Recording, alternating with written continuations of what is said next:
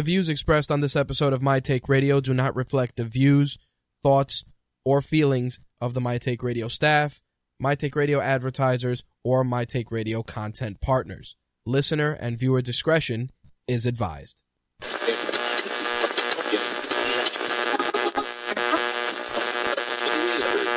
This coverage is live and uncensored, so if you have any small children present, you may want to have them leave the room.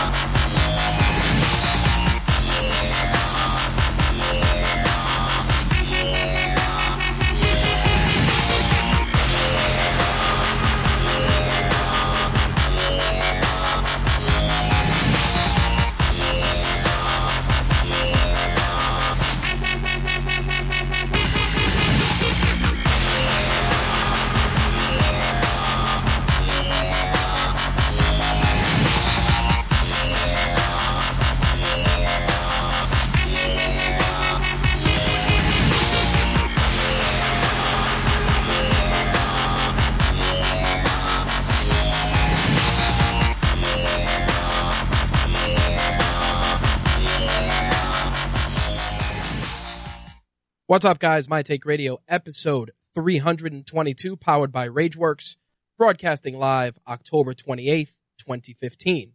I'm your host, Rich, and our caller number is 347-324-3541. Again, 347-324-3541. If this is your first time tuning into My Take Radio is a variety show covering mixed martial arts, professional wrestling, gaming, and entertainment. You can join us live every Wednesday at 11 p.m. Eastern, 8 p.m. Pacific for our MMA and wrestling edition. And on Thursday nights, you can join us at the same time, 11 p.m. Eastern, 8 p.m. Pacific for our gaming and entertainment editions of My Take Radio. Couple of things of note. If you are tuning in, you can join the live show chat and watch the audio and video feed by heading over to mtrlive.com. In addition to that, the show is simulcasting on video to YouTube Live, Restream, Stream Up, and also on Twitch. So if you guys are on any of those services, head over to mtrlive.com if you want to participate in the chat.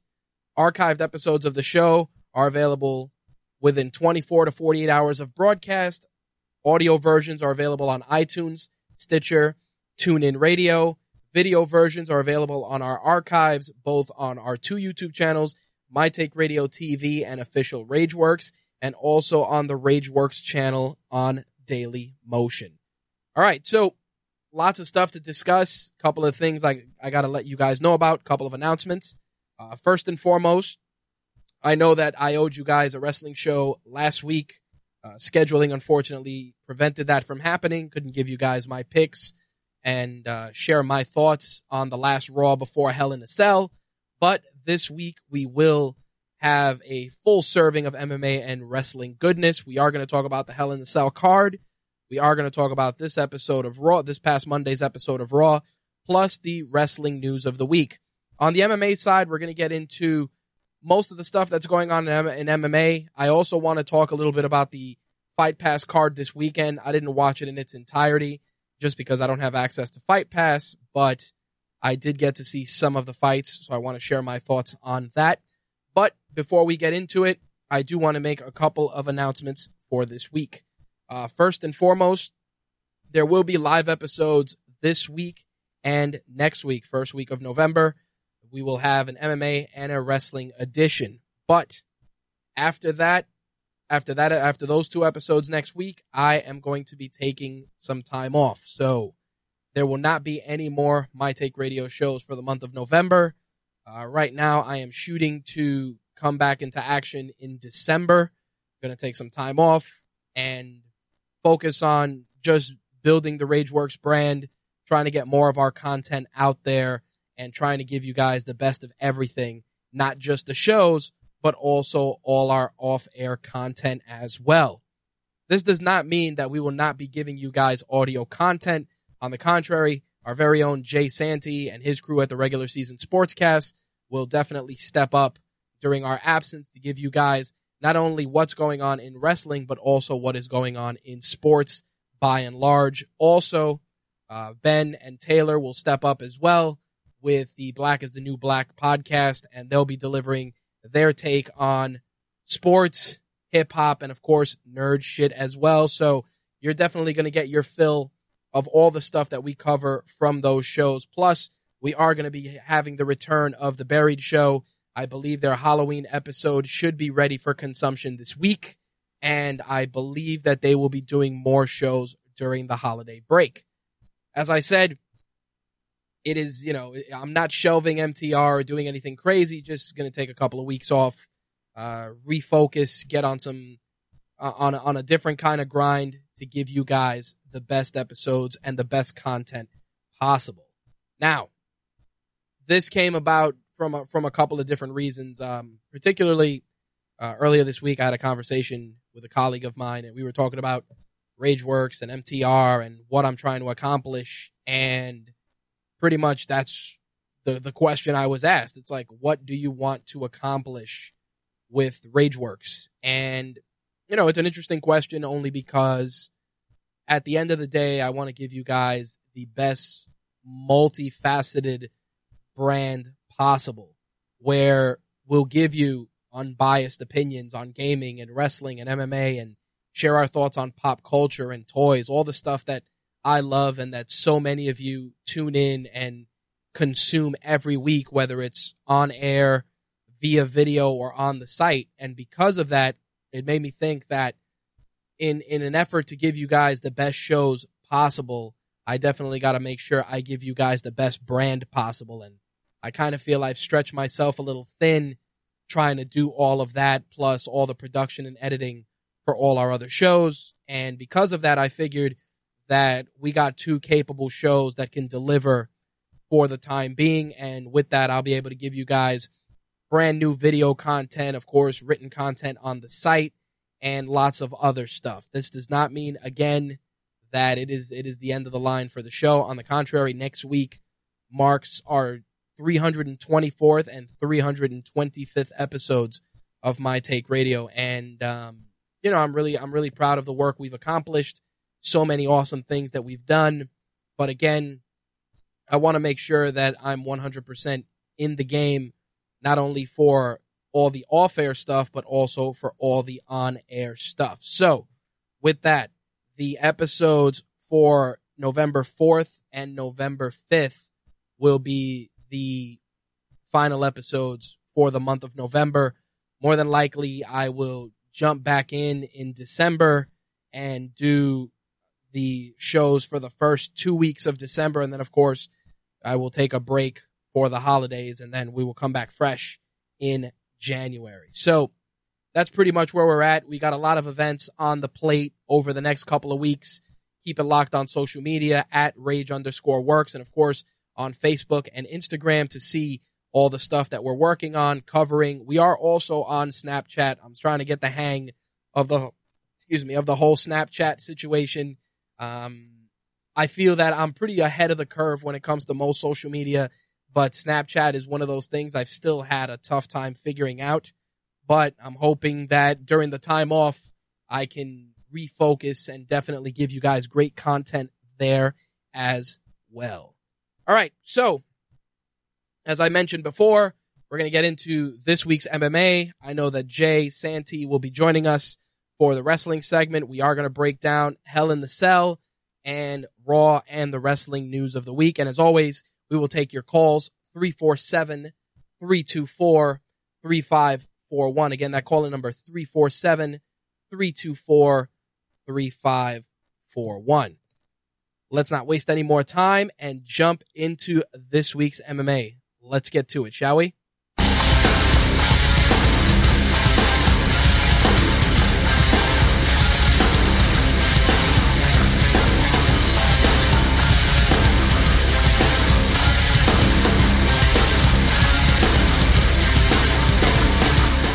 All right, so I want to talk a little bit about the event on UFC Fight Pass this past weekend, taking place in Ireland. A lot of solid fights for that card, but I'll tell you what happened. The the card got shuffled around so much with injuries and everything else that I almost thought that they were going to scrap the card. But given that they're trying to increase exposure in the Irish market and they had a fair amount of talent on staff for that card, I figured that it was going to go forward as planned. I did watch a couple of the fights. I mean, most of them were pretty paint by numbers with a lot of decisions across the board. I will say I did see the Aisling Daly fight, really good fight with the ladies. Thoroughly impressed with not only Aisling Daly, but also with her opponent, Erica Almeida. Aisling Daly took the victory via unanimous decision. Again, seeing the ladies step up, especially on the strawweight side of things, is very, very good for the division. I think that while Ronda Rousey's bantamweight division is pretty stacked with solid fighters, I feel that when you look at the amount of talent, you're seeing a fair amount of not only A-plus talent, but also talent that is on the cusp of just being in the top 5. The problem is that with Ronda at the top of the division, it's tough to really see who rises to the top. It's almost like everybody that goes through the revolving door is fed to Ronda, and once they lose, that's it. On the strawweight side of things, the division, of course, was created for the Ultimate Fighter. They crowned the champion in that division, and that division continues to crank out just amazing talent, not only at the championship level, but also in the top 10, even top 15 level as well. Now, because of this, a lot of fighters get lost in the shuffle, Aisling Daly being one. She's a veteran, 15-6 record coming in. Definitely a solid fighter across the board. And even though the fight went to unanimous decision, I did see some very solid technique out of Aisling. I think that she's a fighter you want to keep an eye on. She's ranked 15th in the division. I think her victory this past weekend will probably help her move up, but definitely a fighter you want to keep an eye on. The other fight I did want to talk about, and this fight, I was not shocked the way it went, but with all the posturing and the craziness at the weigh-ins, the fight with Patty Holohan, or Holohan, depending on how it's pronounced, taking on Louis Smolka. Very, very interesting fight. Both guys definitely were game opponents for each other coming into this card, and they did not disappoint. I think that Smolka definitely had better technique, definitely more well-rounded, even though he was 9-1 versus Patty Holohan, who had a more advanced fight record. I mean, a difference of 3 fights, but still, nonetheless, Louis Smolka definitely had better technique, securing the victory via submission rear naked choke in the second round. Now, the thing that gets me about that card is the fact that, and this is the problem with it, with stuff like UFC Fight Pass, when you look at WWE and the WWE Network and the stuff that they're offering, you get an understanding of not only the inner workings of the business with some of their, behind the scenes programming, but you're also getting a decent helping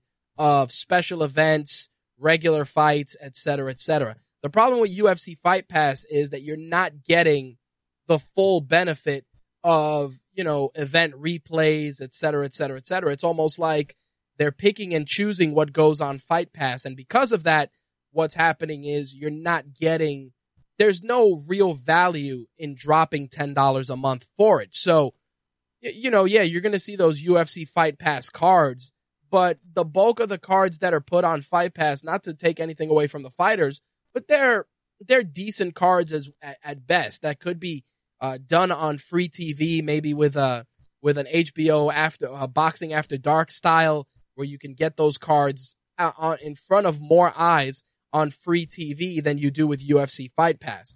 While I understand the appeal of reaching a global market courtesy of the internet, I do believe that the amount of money that's been invested in Fight Pass and the amount of work that goes into the Fight Pass service is not really turning a profit. I'm really curious to see what type of metrics they have out there for the Fight Pass events and even for subscriber numbers, only because if they would have said, hey, you pay, instead of $9.99, you pay, I don't know, $14.99, just for argument's sake.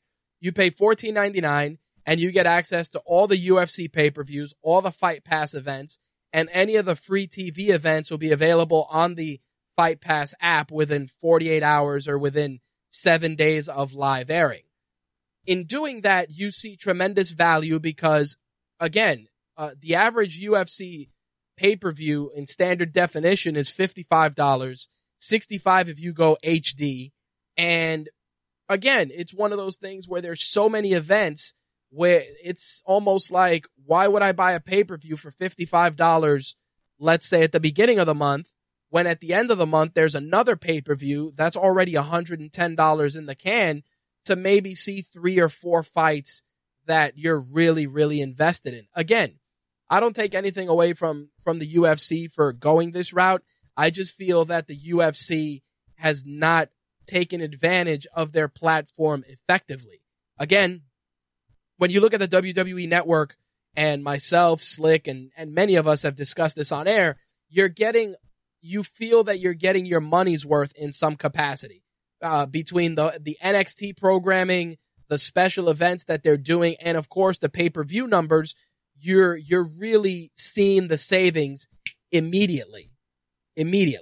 On top of the fact that they're also putting the replays of Raw and SmackDown on fairly quickly. I'm not saying you're getting them within 5 days of airing, but there is a shorter gap between what you see on television and what is on the network. The UFC feels that they deserve to be paid a premium for UFC Fight Pass because you're giving people access to old fights or video footage from other promotions or maybe the Invicta cards or stuff like that. And I understand that, but I do feel that the Fight Pass cards are not warranting enough of an investment where you're going to want to lay out $10 every month. Again, that's where I stand on it. Not to take anything away from the fighters because they're trying their hardest to be seen and give people the best fights possible. I just feel that the UFC is not leveraging Fight Pass effectively because they feel that people are going to continuously shell out $55 and $65 a clip to see fights that you might be invested in, say, 3 out of 10 fights on a card.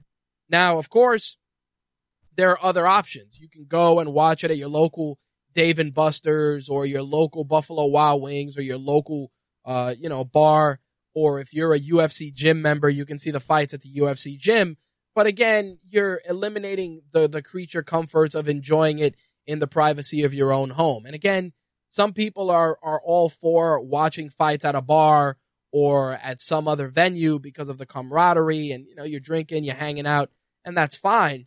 But I feel that there's a market for MMA on demand via UFC Fight Pass. And if they leverage that accordingly, I think they'd be better off. The problem is that Dana White is so into marching to the beat of his own drum that he's not seeing what's in front of his face. The future of media consumption is based on streaming. I hate to say it, but it's true. Hulu, Netflix, Amazon Prime, Amazon Video on Prime, all of these services are not only attracting new audiences, but even getting enough of a cash influx to create their own programming. And this even goes as far as the WWE Network, where they even promote the WWE Network against pay-per-views. They'll even say it, a pay-per-view, $54.99. The network, $9.99. They're going for the hard sell, competing against themselves because they know that the real value is on the network and the monthly consistent revenue stream. We'll see what happens, but I do think that the UFC needs to really evaluate UFC Fight Pass and find a way to make it more appealing to the general audience, because the few people that I've spoke to that actually have the service have had it for maybe 2 or 3 months and then canceled it because they just don't see themselves tuning in to watch anything else. With WWE, it's a little different. You're getting old episodes of Raw, old ECW, old WCW. You're getting all the original programming, plus tons of other stuff as well. So there is that. But on the UFC Fight Pass, yeah, you're able to watch some of the old fights, and that's cool. But you're not creating enough content to warrant that $10 investment. We'll see what happens. In any case, the UFC Fight Night 76 had its fair share of bonuses. $50,000 were handed out to Darren Till, and Nicholas Dalby took Fight of the Night. Performance bonus went to Neil Seery and also to Tom Breese. Now, the funny thing is, looking at that card, I would have thought that Louis Smolka would have got a performance bonus for his submission win over Paddy Holohan. Obviously not the case, but I was definitely shocked to see the fighters that got the bonuses this time around.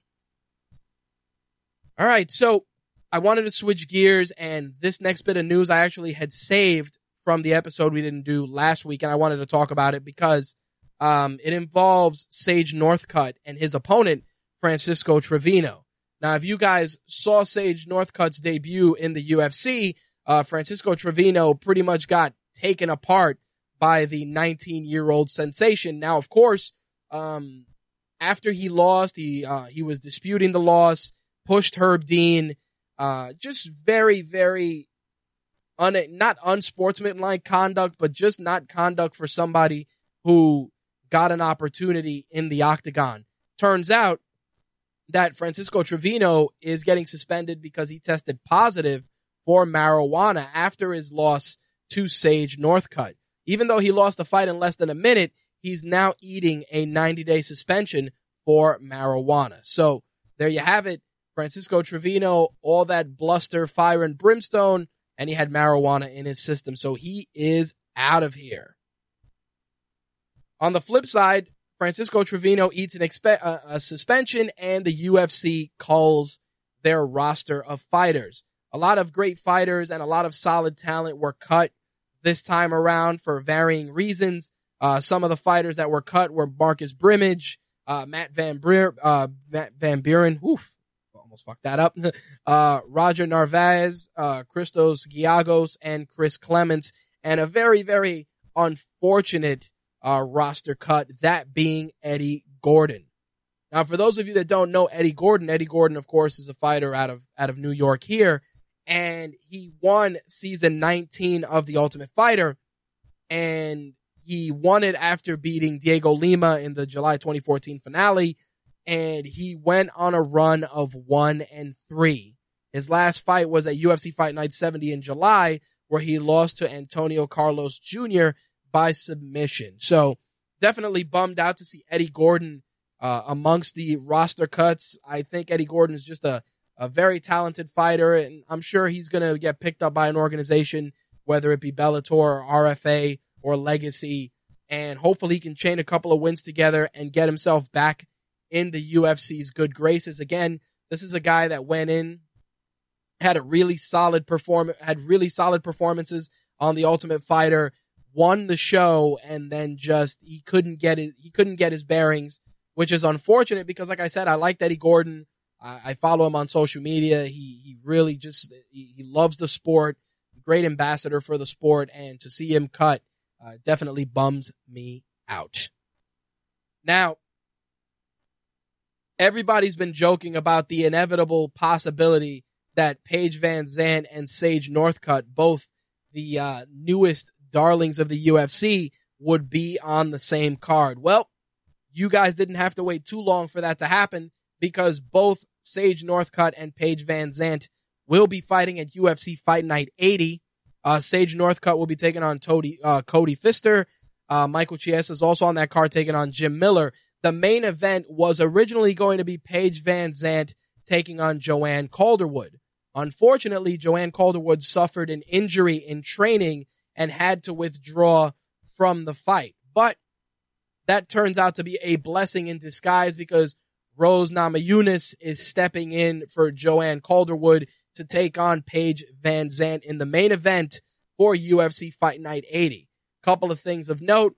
Obviously, this is a great test for both ladies. Of course, Rose Namajunas coming off a spectacular victory over Angela Hill. And of course, Paige Van Zandt riding the current wave of momentum into the cage.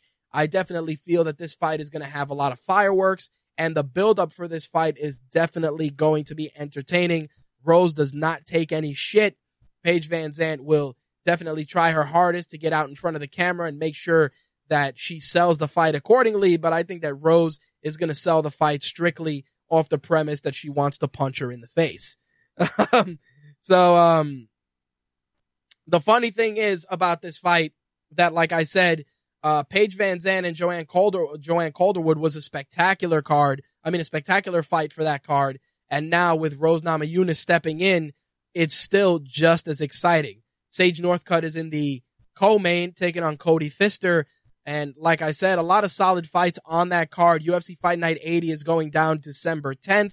And I'm sure it'll probably be either on Fox Sports 1 or on regular Fox broadcast. Once we get the official broadcast news, we will share it with you guys.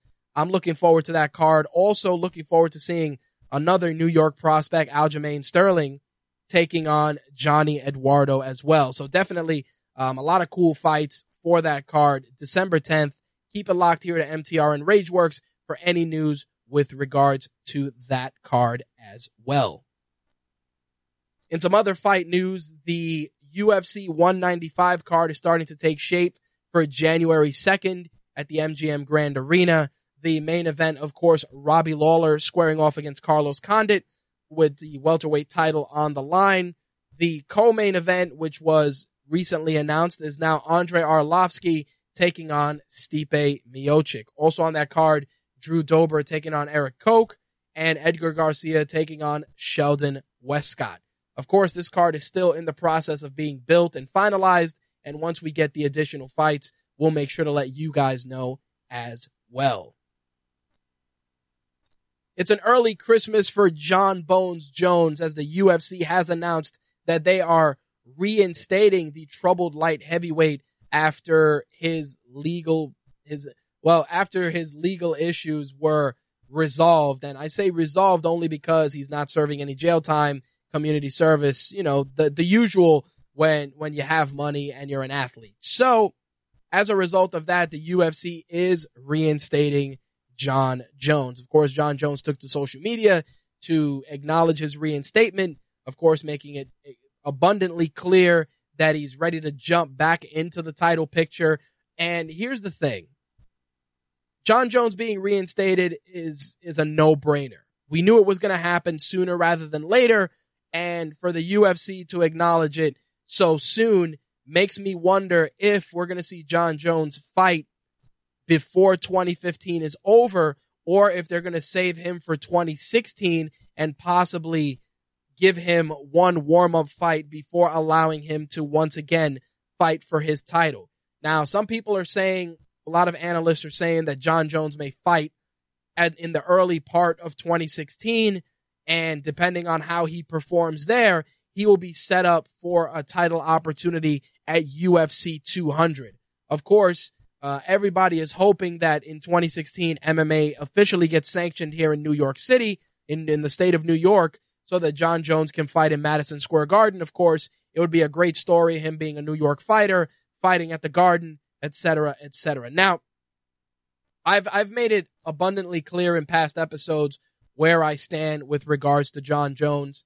I feel he's a tremendous athlete, a guy that brings a lot to the table in terms of fight prowess, excitement, and athleticism. But his conduct outside of the cage has been nothing but a detriment, not only to his views, the way he's viewed by the public, but for the organization and the sport of mixed martial arts as well, for an abundance of, for a multitude of reasons. Me personally, while I feel that from an athletic standpoint and from a fan standpoint, Jon Jones his reinstatement is great for the light heavyweight division, I do feel that the UFC has to tread carefully and not once again put all their eggs in the Jon Jones basket.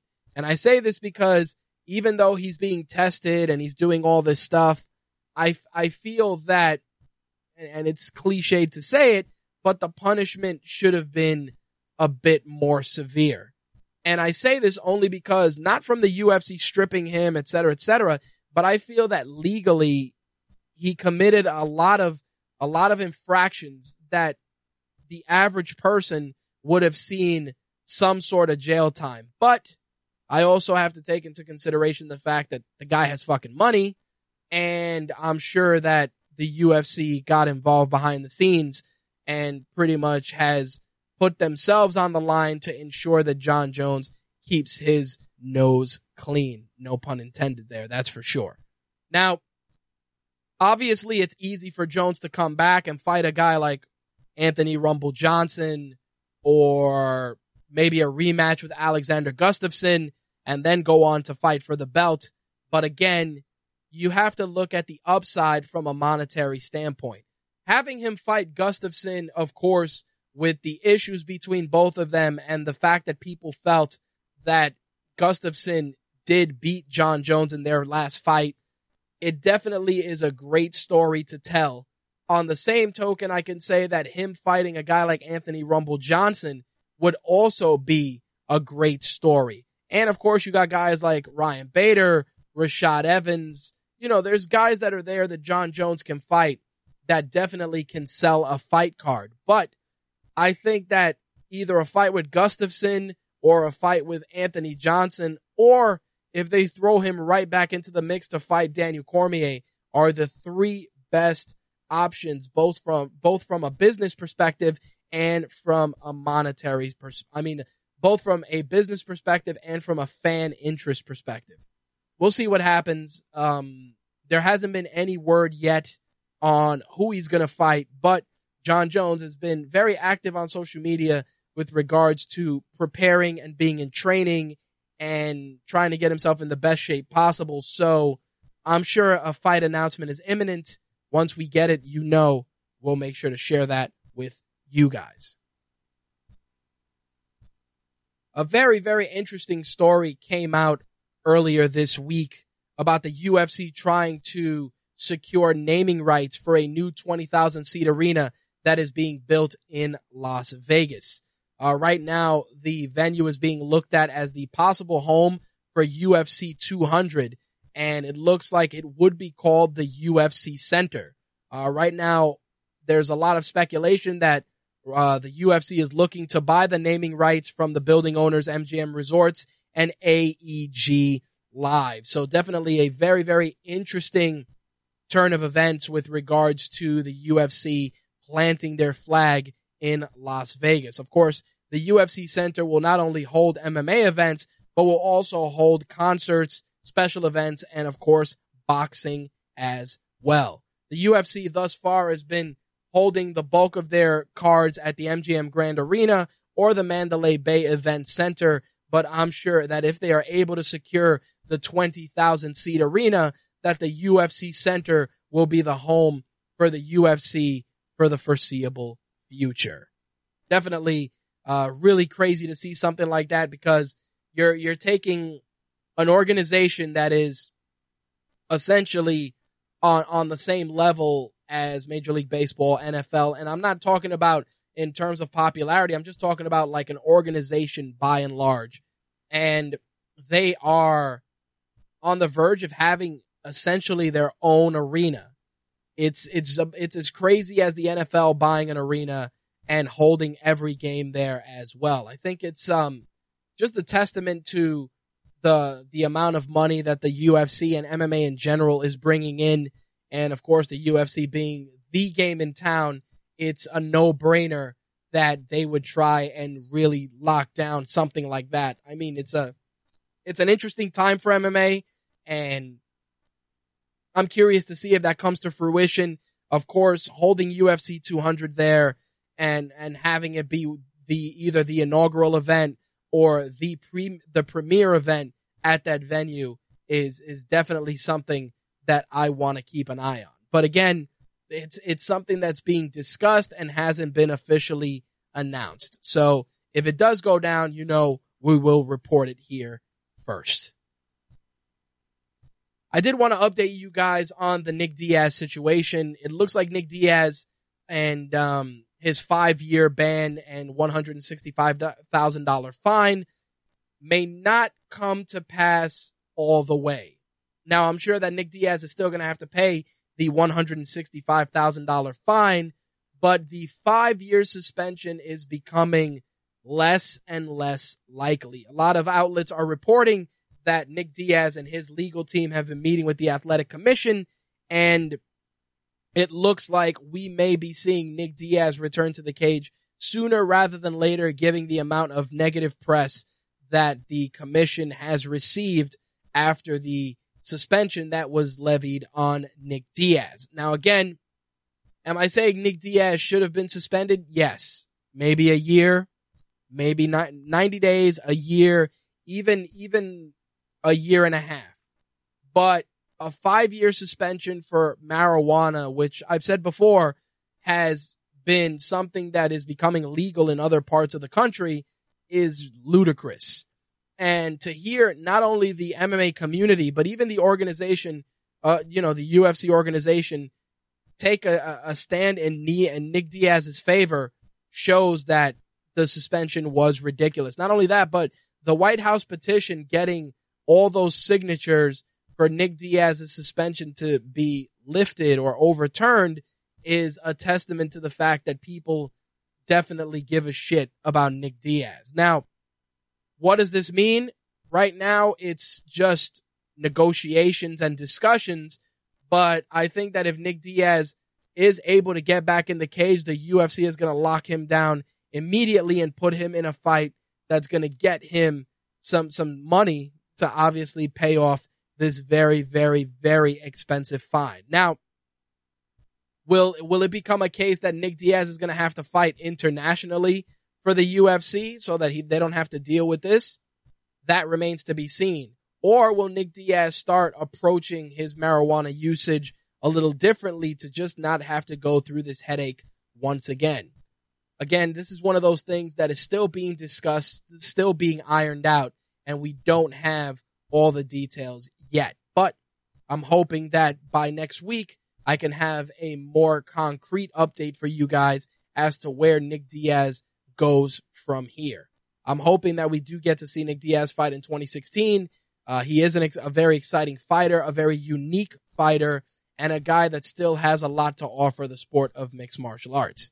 I definitely look forward to updating you guys on that story. Last two bits of MMA news to wrap things up. First off, Ronda Rousey making waves and making headlines, not only on the MMA side of things, but also on the pro wrestling side of things. The wrestling side we'll discuss in our wrestling segment, but on the MMA side of things, Ronda Rousey is the first mixed martial artist to ever be on the cover of the iconic boxing magazine Ring.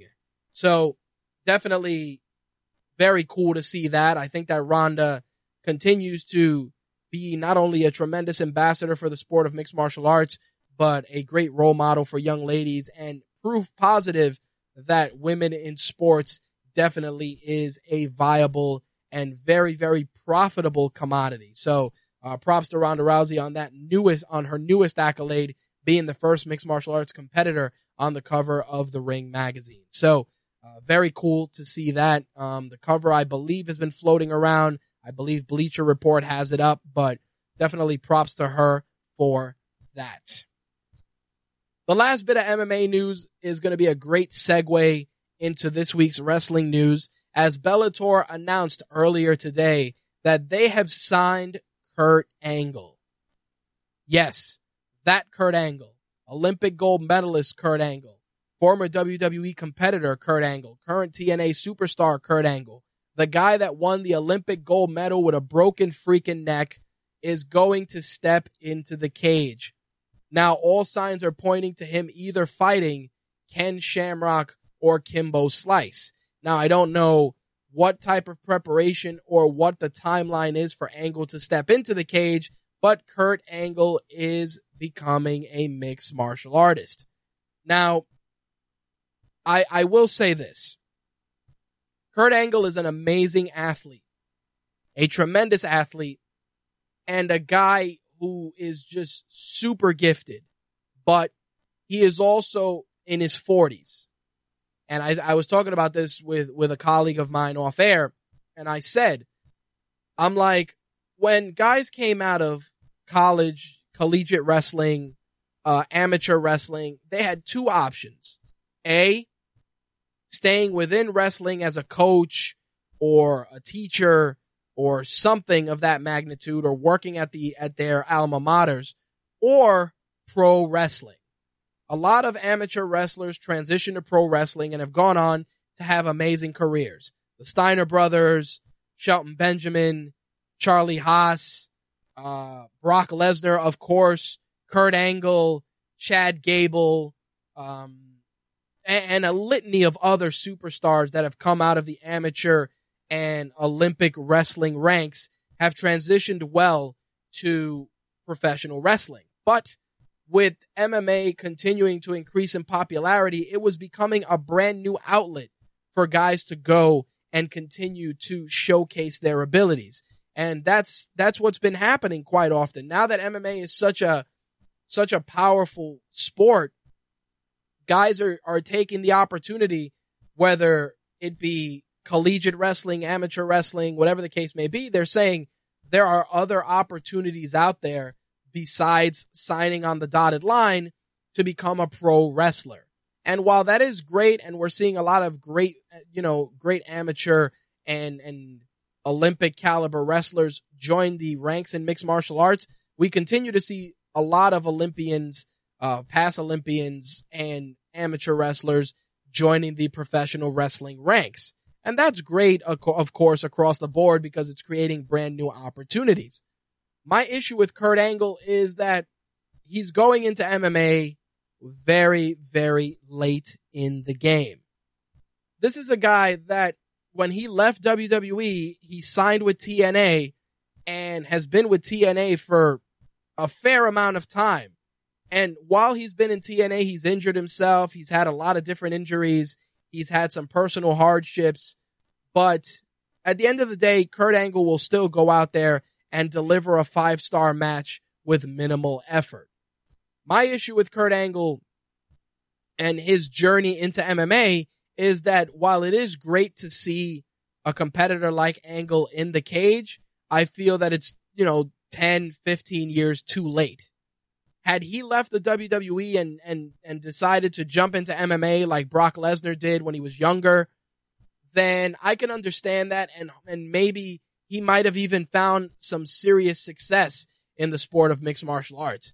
But seeing Kurt Angle in a Bellator cage squaring off against a guy like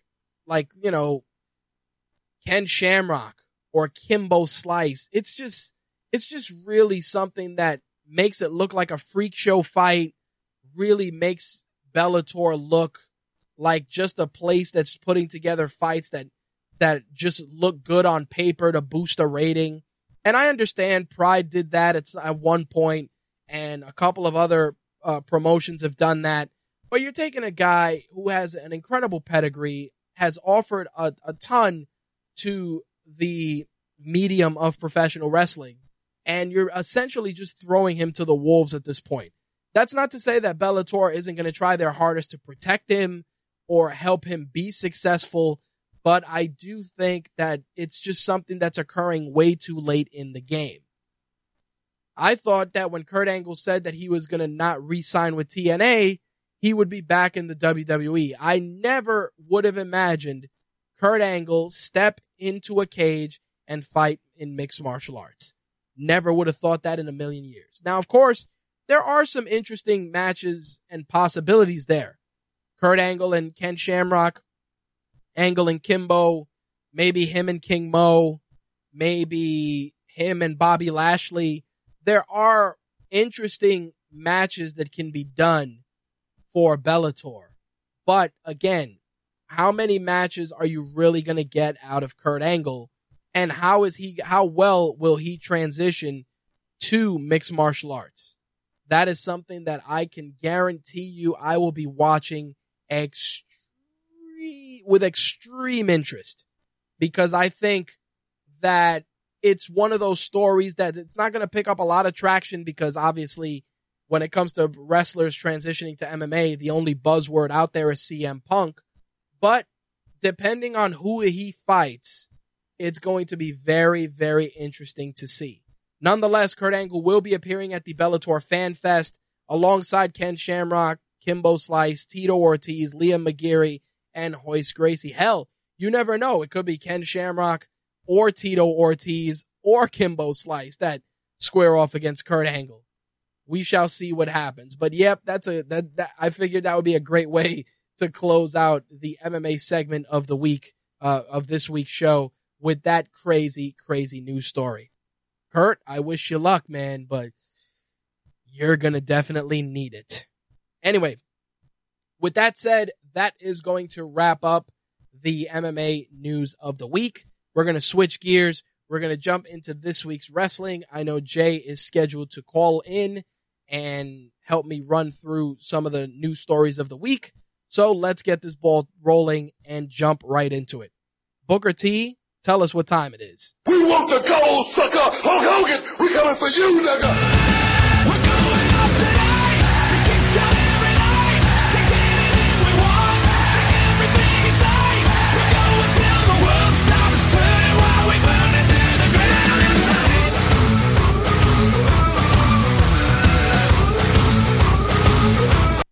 All right, so this past Sunday, of course, was WWE's Hell in the Cell, billed as the final confrontation between Brock Lesnar and The Undertaker. Now, there were a fair amount of matches that were on paper worth checking out.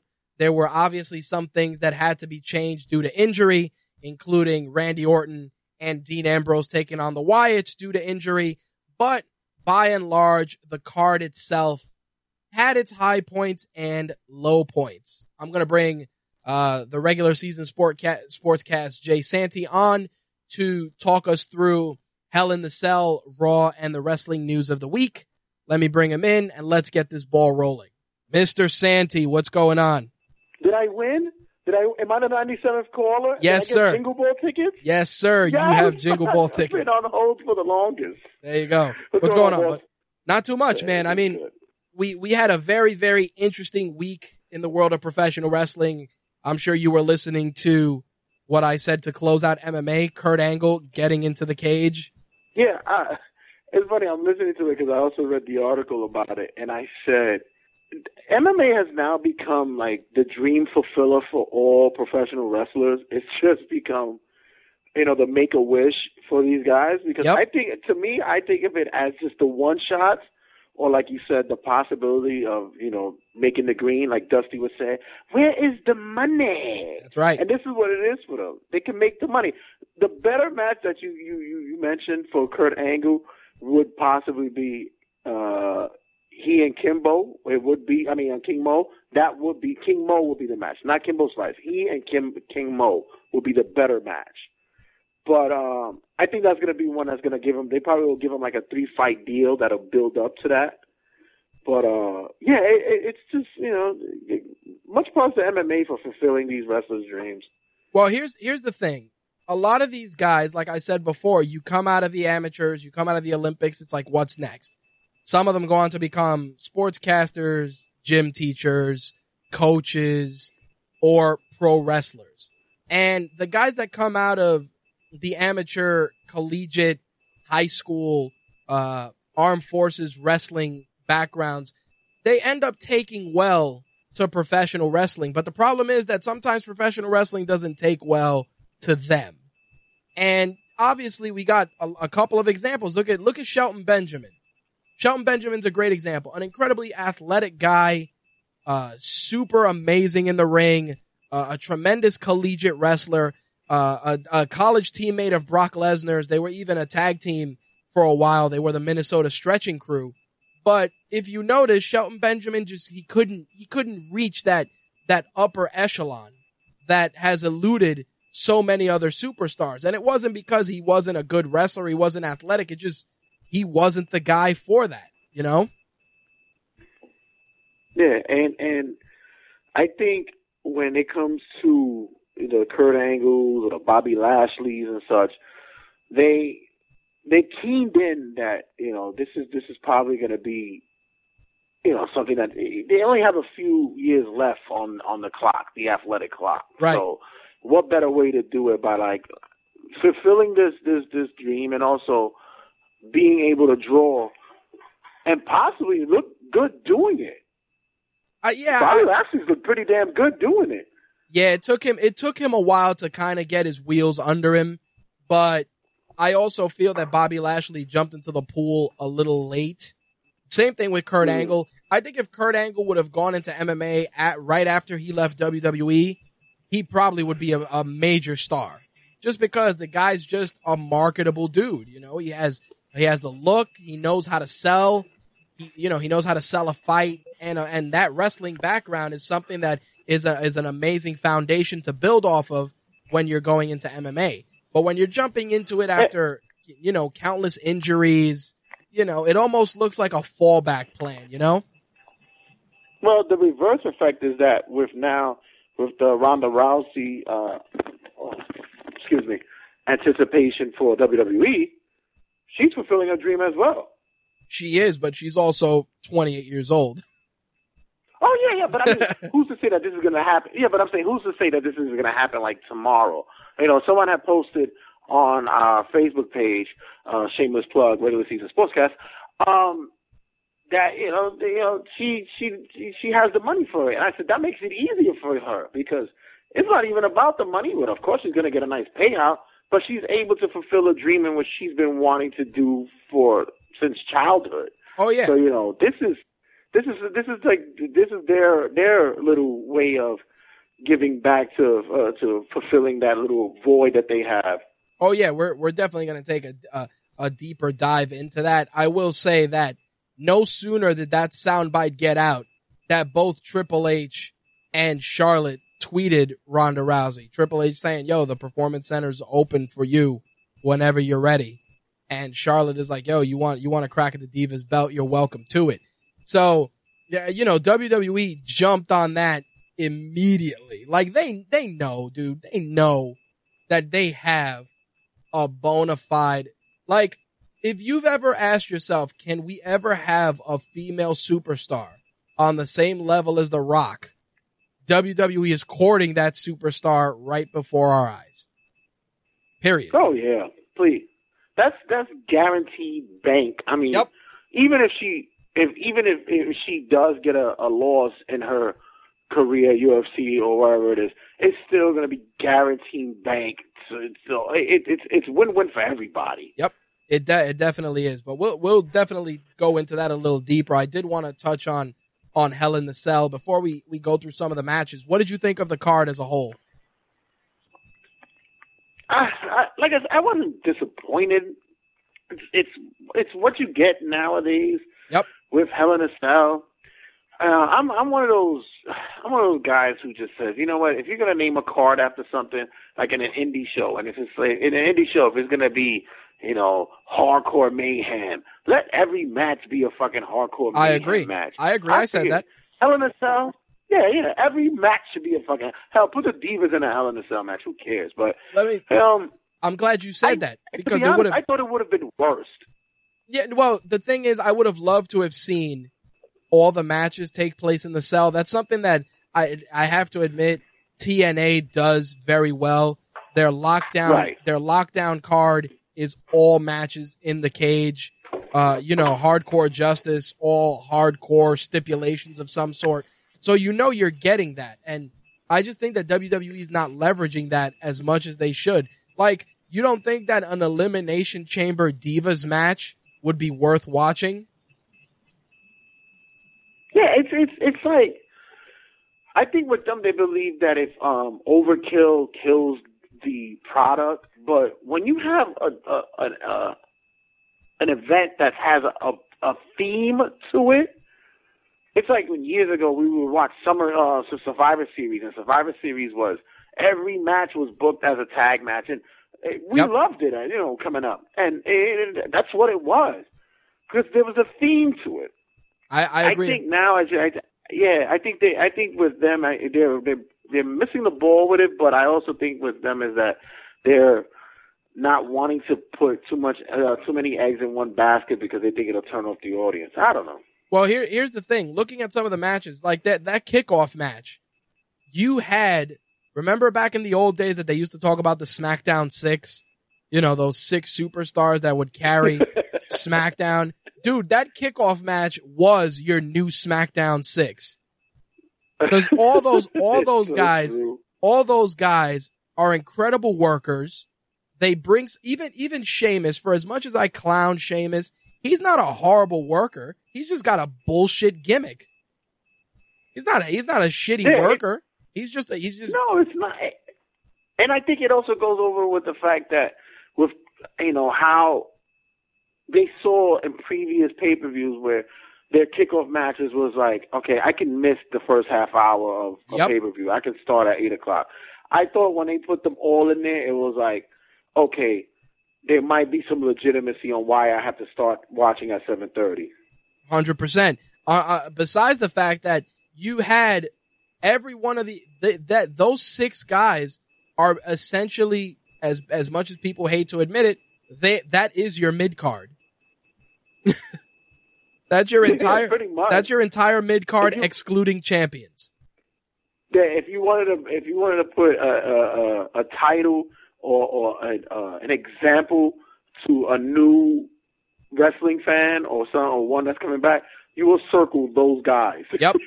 You'd be like if somebody said to you, who are the 5 wrestlers I need to watch if I'm going to get back into wrestling? I'd be like Cesaro, Neville, those two off the bat. Those two off the bat. The other guys maybe for some of their key WWE moments, but it's like for Neville, I'd be like, look up Pac on YouTube.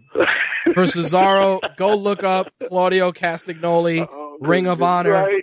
Go look up Kings of Wrestling and Ring of Honor, et cetera, et cetera. You give people a blueprint, but it was definitely a solid opener. It's the prototype of mid-card. It really is. And then it's funny because you take that card as the opener and then your mid-card champion, John Cena,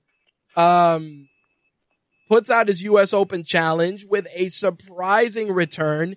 Alberto Del Rio aligned with Zeb Coulter. I will admit, when Zeb Coulter came out on the America Express, I said to myself, oh God, not Jack Swagger for the 800th time. Oh, you and the droves behind you said the same thing, because I was in my house going, did they just repackage Jack Swagger and yep, they're gonna do? Is it something that he's gonna be the super heel now? Which would have been great, but when?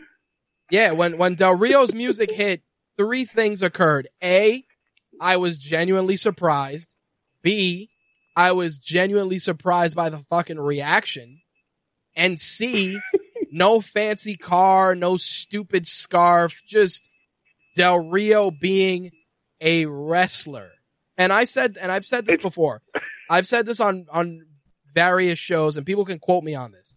Del Rio, the wrestler, always was solid, never had a problem. Del Rio, the Telemundo soap opera reject, was my fucking problem. Because it's funny because I say it on this week's show when I mentioned it. I said, listen, there's never been, he's a great athlete, especially for a guy of his age and his stature. The man could put together, and even in this match that he had with Cena, which a lot of people were, gave the nays and the yays to, but for a guy who just came back that night, he put something together that was pretty magical, and I jumped up, I applauded, I said, wow, because, there were rumblings and the dirt and the internet or whatever, but everybody got some shit to say, but when I saw him come out legitimately, I was like, welcome back. Well, here's the thing. When he was wrestling in AAA, and I saw him wrestle in AAA, and I saw him wrestle in Lucha Underground, I said, that's the Del Rio that WWE should have had on television every week. Exactly. You want to make a Latino superstar. You want to make a guy that people can fucking cheer. It's like, you don't need to be, fucking Ricardo Montalban when you go out there. You don't need to be straight Walter Mercado when you coming out. You just need to be a wrestler. You don't always need a gimmick. Why can't you be a Mexican athlete that wants to be a champion? You don't need window dressing for that. That's why people get all annoyed when people talk about, Vince doesn't push Cesaro because Cesaro doesn't have a gimmick. And it's like, Cesaro doesn't need a gimmick. Whatever happened to just being a motherfucker that wants to win a belt? Whatever happened to that? I think somebody was doing their homework and realized, because we already know the backstory of what happened with Del Rio and why. Yep. It's basically just the Daniel Bryan whitewash, in which we listen. We got heat for this. We got to put you on the back burner for now. Listen, go make your money somewhere else. But sooner or later we're gonna bring you back. But in any case, I think somebody was doing their homework and they said, listen, I think if we just leave him to what he does and just be him, the fans would appreciate it more than us just trying to freaking believe that he's this aristocrat from Mexico. Yep, 100%. And they bid it hook, line, and sinker, because I sure enough did. Yeah, and the thing was that he had chants. People were chanting. I mean, people also were chanting because they hated Cena. But the fact is that you saw something. Did you hear the El Patron chant? Yeah, I heard the El Patron chant. I heard the C chants. I heard, Cena sucks, and then the C behind it. And, there was a lot of good stuff there. I think Del Rio, whether you book him as a tweener, as a face, there's definitely ample possibilities there. And again, John Cena's taking time off. Randy Orton got hurt. This is the time for all of these dudes to step up and grab that brass ring. And it's not just a question of creative pushing them, but it's also about going out there and putting out the best matches possible. Like, that's one thing with Cesaro. Earning it yourself. Yep. You guys, everybody can sit there and say, well, creative doesn't do this. So, and in hindsight, you guys got to earn that shit yourself. And Del Rio has earned it before, earned it during it, and when he came back, you heard the crowd freaking give it to him there. Yep, and the thing about it is that Del Rio can go and have a good match. Like, I said to myself, Del Rio as champion in a match with a guy like Cesaro would be tremendous. And he actually put credibility back on the United States champion. I mean, we haven't seen it since freaking not even Cena really did it. I mean, as much as with the Open Challenge, which was cool, he put a lot of guys over. And he made guys that people didn't think was going to be upcoming stars, or just was. He did a job with it. But I think with Del Rio holding it, there might be a better angle to the belt now, other than just having someone come out and challenge everybody. He's going to make somebody, want to take it from him. Because the heel factor will come in soon. They haven't worked. It'll come in soon.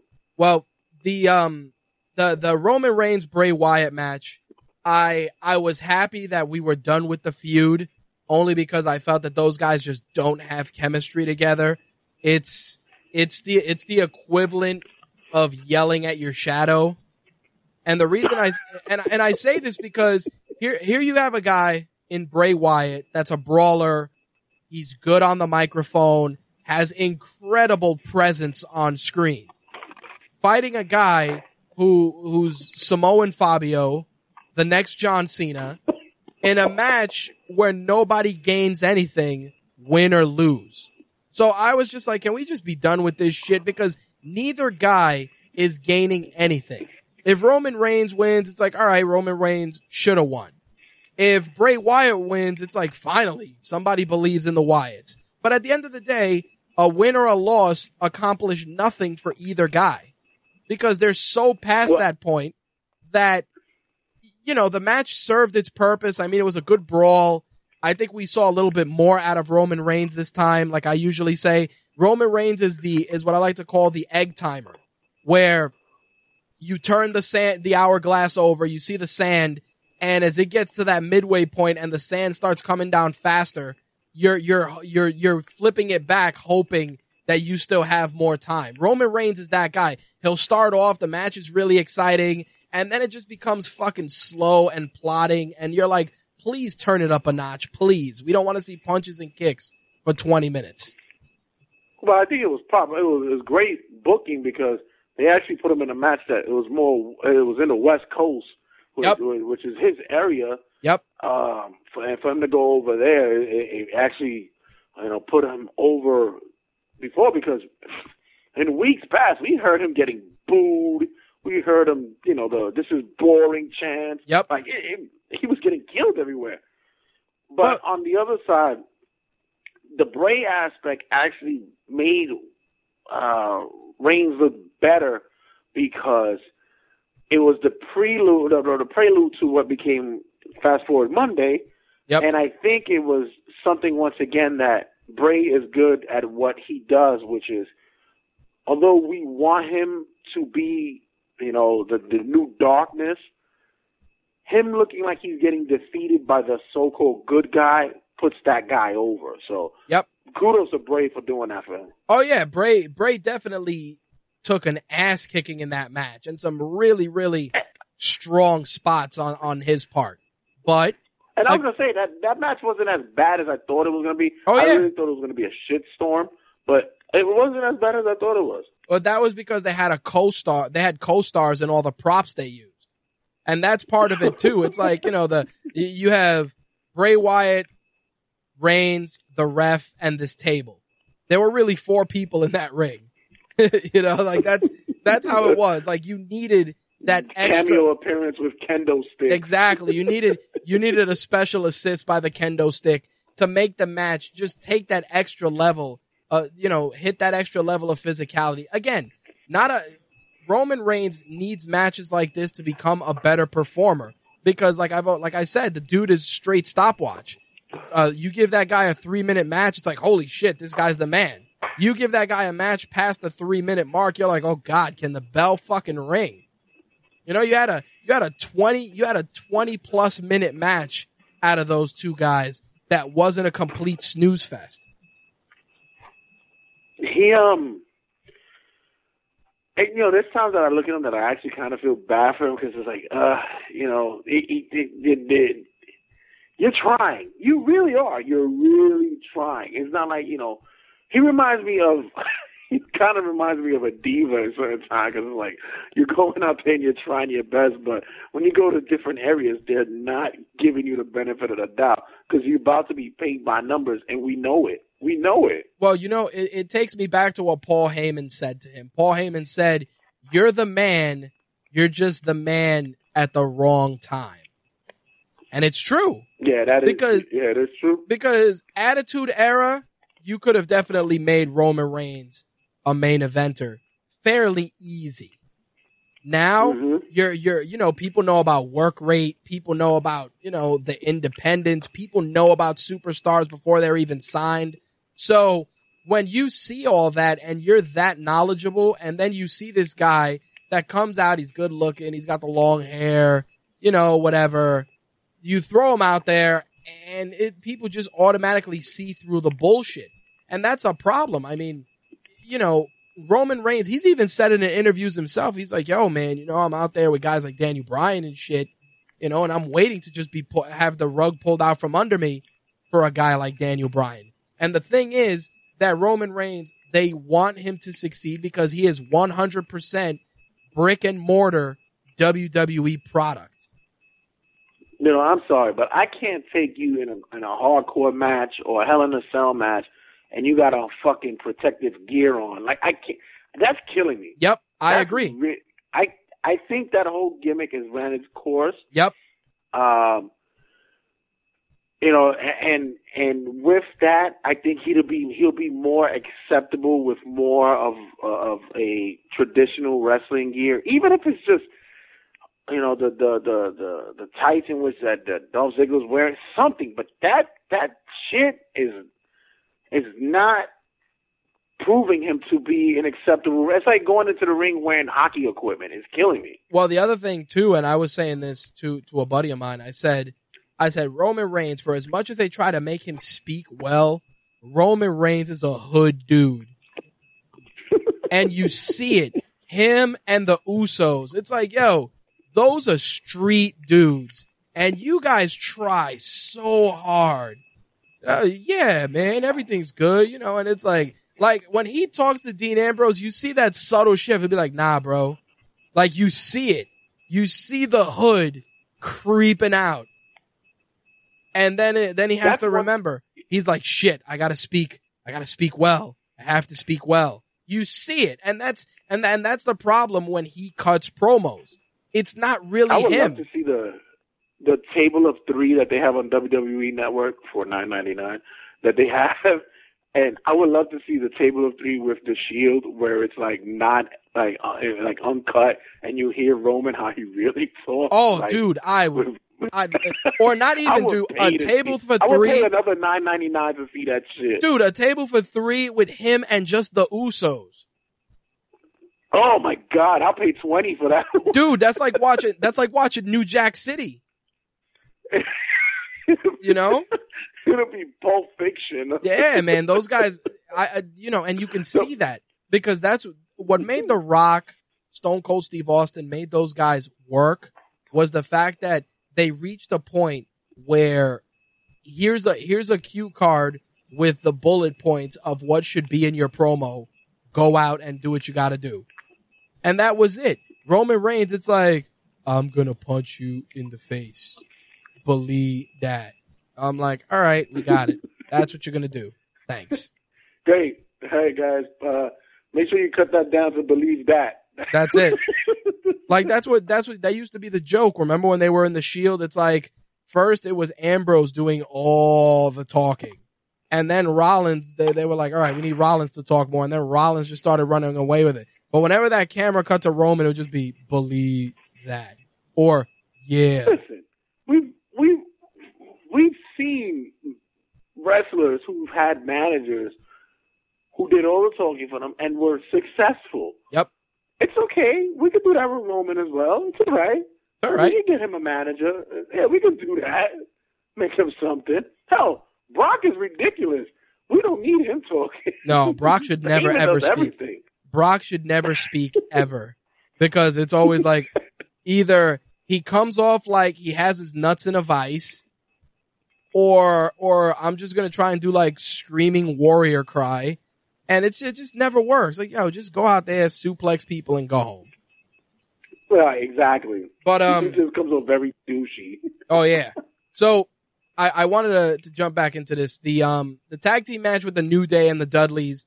A lot of people that I know were like, yo, man, they really couldn't give the Dudleys the belts. And I'm like, because the Dudleys holding the belts accomplish nothing. And that's the problem. Exactly. I said the same thing. It's like the New Day with the belts, without the belts, they're compelling. They bring something to the screen that is unique and refreshing. The Dudleys bring tables and dated 90s references. That's it. Yeah. And I said, you know, the same people who are saying that, you guys wouldn't be saying that if they didn't come back. You would enjoy the fact that New Day has the belt because you guys have been wanting it. How many of you guys have been sitting there crying? Oh, they need to do something with Kofi. Oh, Big E is this. Oh, Xavier Woods is actually really good. Now that you got him as one of the fucking top heels. Yep. Top heels in the stable. And, you know, I don't want to throw the race card, but I'm going to do it anyway. The top black heels in wrestling. I agree. Now all of a sudden you want to pass the freaking... That's ridiculous. No, well, the thing that I've always said is, you know, and you may agree, you know, Xavier needs more ring time only because Xavier is a great athlete. And you need to start looking at those guys post New Day. Meaning, you got 3 performers. 2 of them are going to be a guaranteed tag team. One of them is going to be a bona fide mid-carder in the next stage. Who's it going to be? And I've always said, Xavier and Kofi have better chemistry, and Big E is the guy. Right. And as much as we see now their inner selves are coming out in this role, right, which is utterly hilarious. And it's great because it just shows that it gives the big FU to the guys in the back who try to make them something else. Right. Like you said, what's going to happen next? What are you going to do next? Because if you put Kofi and Xavier together as a tag team, those guys they can run rampant crazy. Yep. And Big E will be high mid-card, lower, lower. Maybe, he might even have a chance for a title run. No, I think Big E has the chance at a title run because this gimmick has allowed us to see a new dimension of him as a performer. We can see that a guy, he can be a serious heavy, quiet and menacing.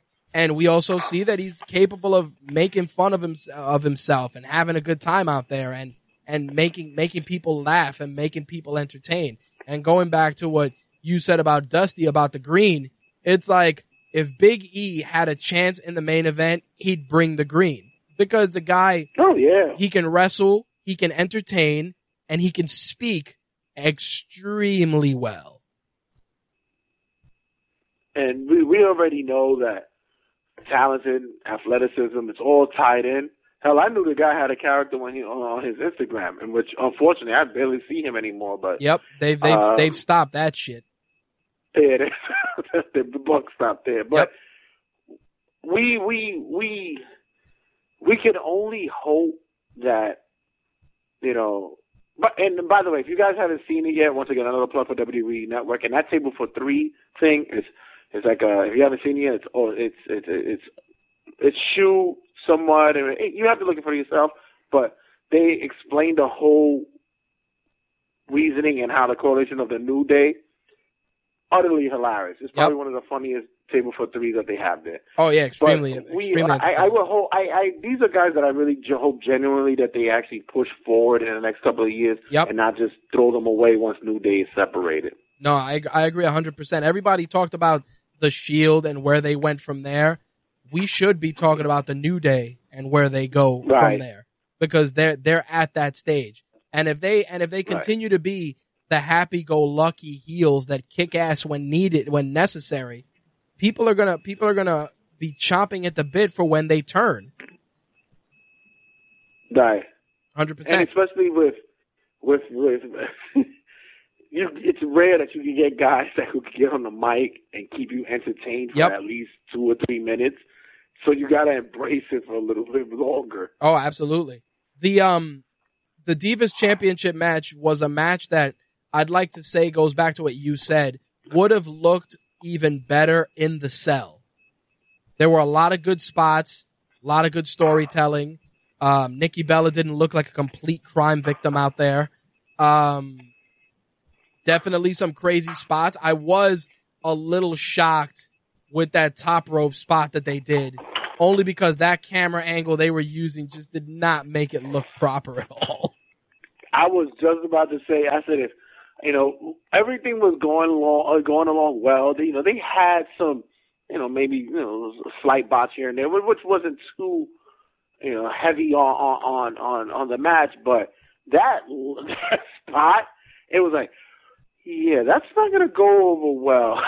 So we could have shot that differently. Yeah, I'm like, whoa, and everybody's like, hey, what is happening? But then when the spot was finally delivered, I was like, okay, like there were definitely. But I like the fact.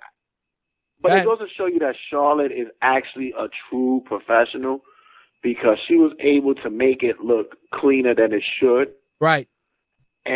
And kudos to Nikki as well, because she was able to cover up. And which I was mentioning on the show, I said, they stepped up, because they honestly said, you know what? I don't want to hear it anymore about us being these Powerpuff Girls anymore that go out there just as filler matches. Right. Like, I see what the girls are doing at NXT, and now they're coming up here. I want to go out there and put on a freaking show. And for them to give them the time that they had for a pay-per-view was top notch. Yeah, they stepped it up. Yeah, they almost had 11 minutes, but like I said, they probably almost 11, 12 minutes. But like I said, that match probably would have taken an interesting turn had it been contested inside the cell. Yeah. Just be, just show a little ball sometimes, man. Yep. You're doing it in NXT. You're giving these girls, these Iron Man matches. Everybody's going to sit there and say, okay, NXT's doing it. When are you going to do it, main roster? No, I agree. I do have to say that the Kane and Seth Rollins match was positioned in a very, very awkward place, because then you did the IC title match afterwards. Very, very weird pacing. I do have to say, as much as I shit on Kane, he didn't look totally terrible in his match with Rollins, and I think a part of that is because Rollins makes everybody look good. Again, I don't want Kane anywhere near the belt, but he was definitely running on good cylinders for this match. He was crisp. He was moving better than he usually does, and Rollins made him look like $1 million. But now that it's all said and done, keep him the fuck away from that belt.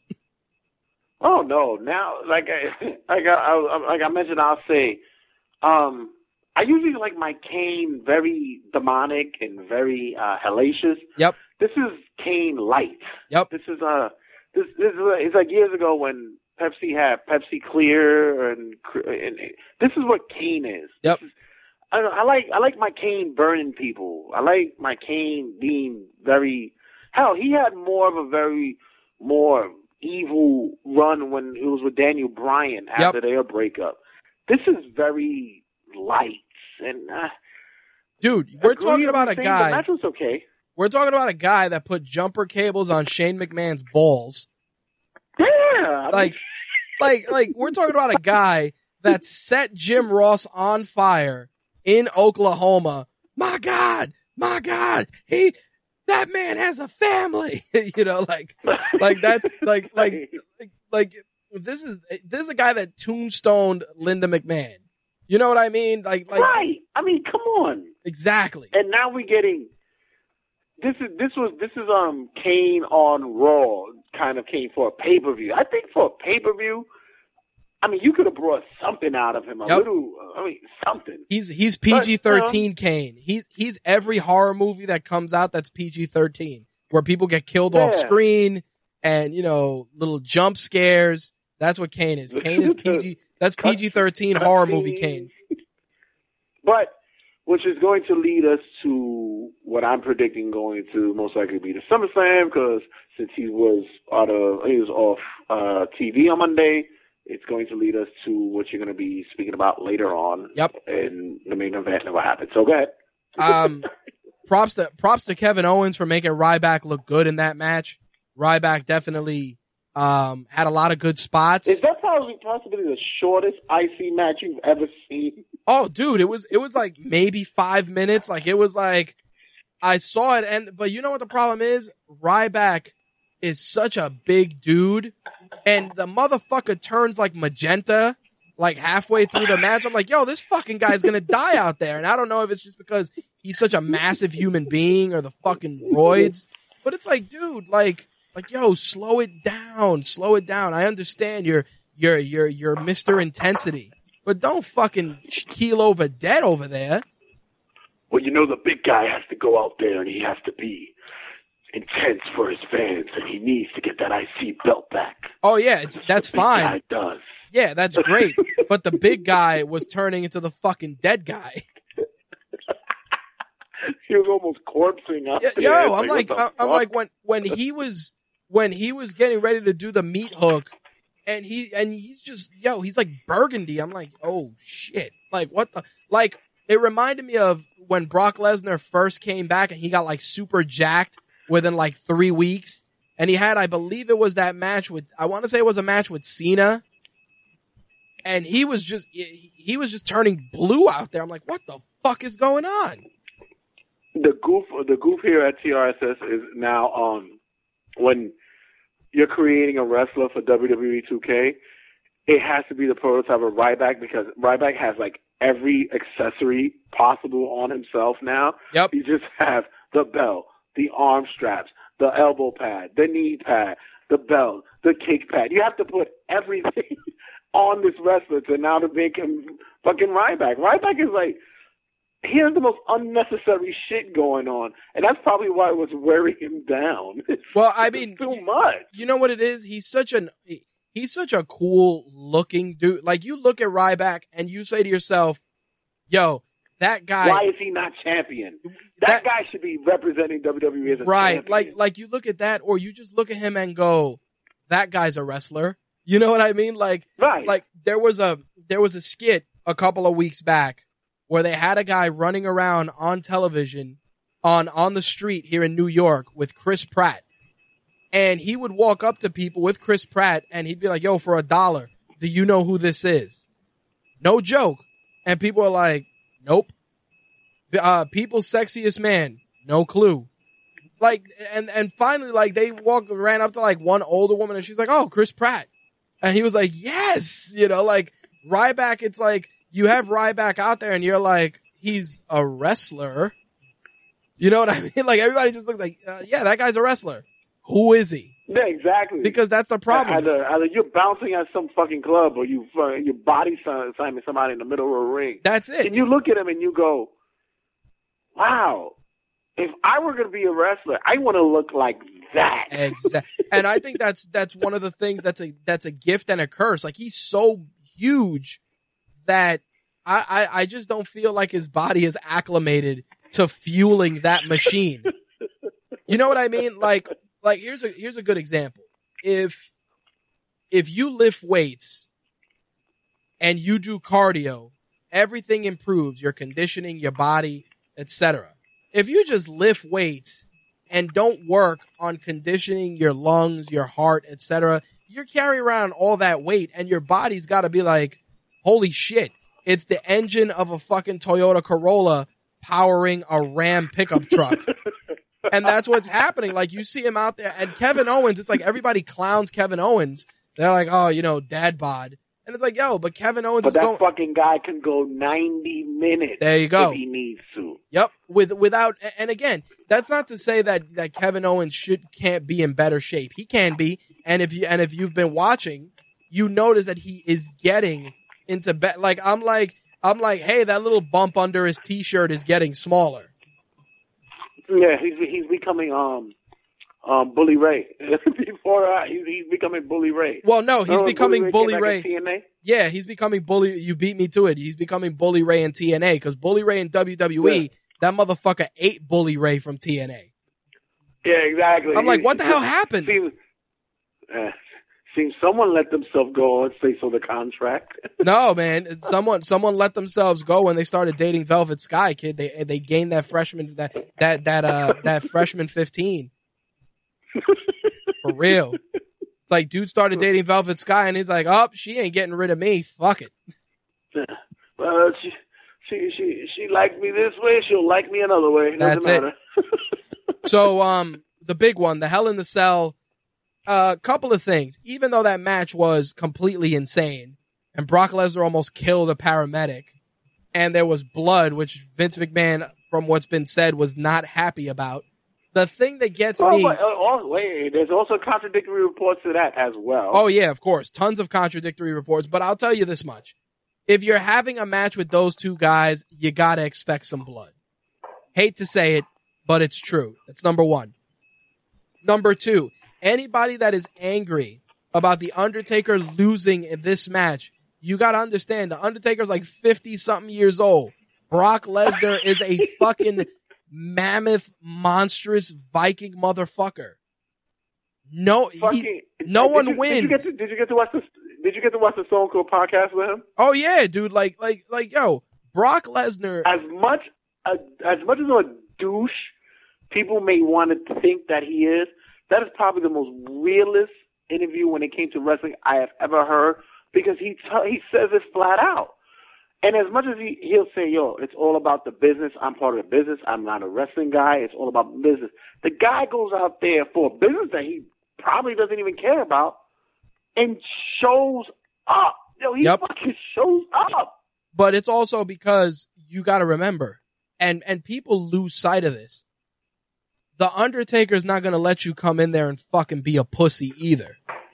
You're talking about a guy that is the leader of that locker room.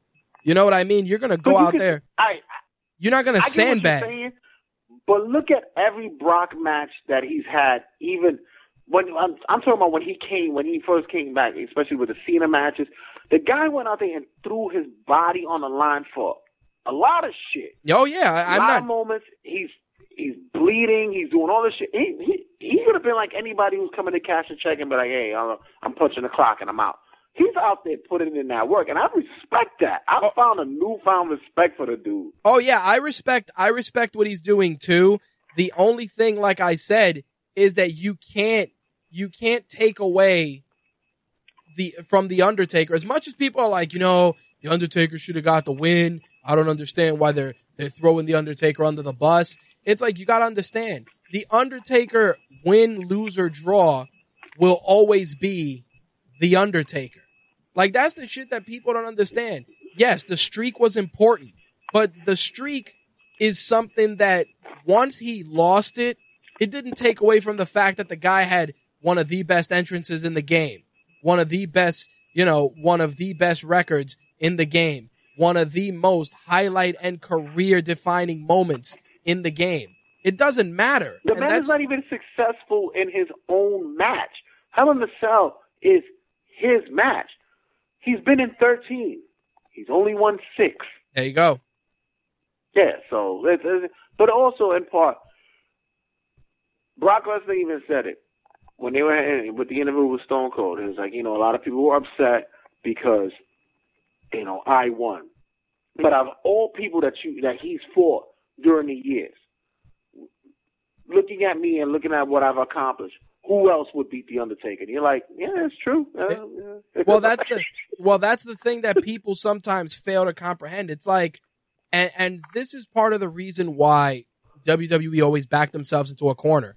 Because, like, recently, a guy like Daniel Bryan, in a perfect world with his pedigree and his wrestling background, he can beat an Undertaker or a Brock Lesnar. But the problem is that WWE's made it to a point where, these larger-than-life guys can't be defeated realistically by an Adrian Neville or, you know what I mean? Or a Chris Jericho.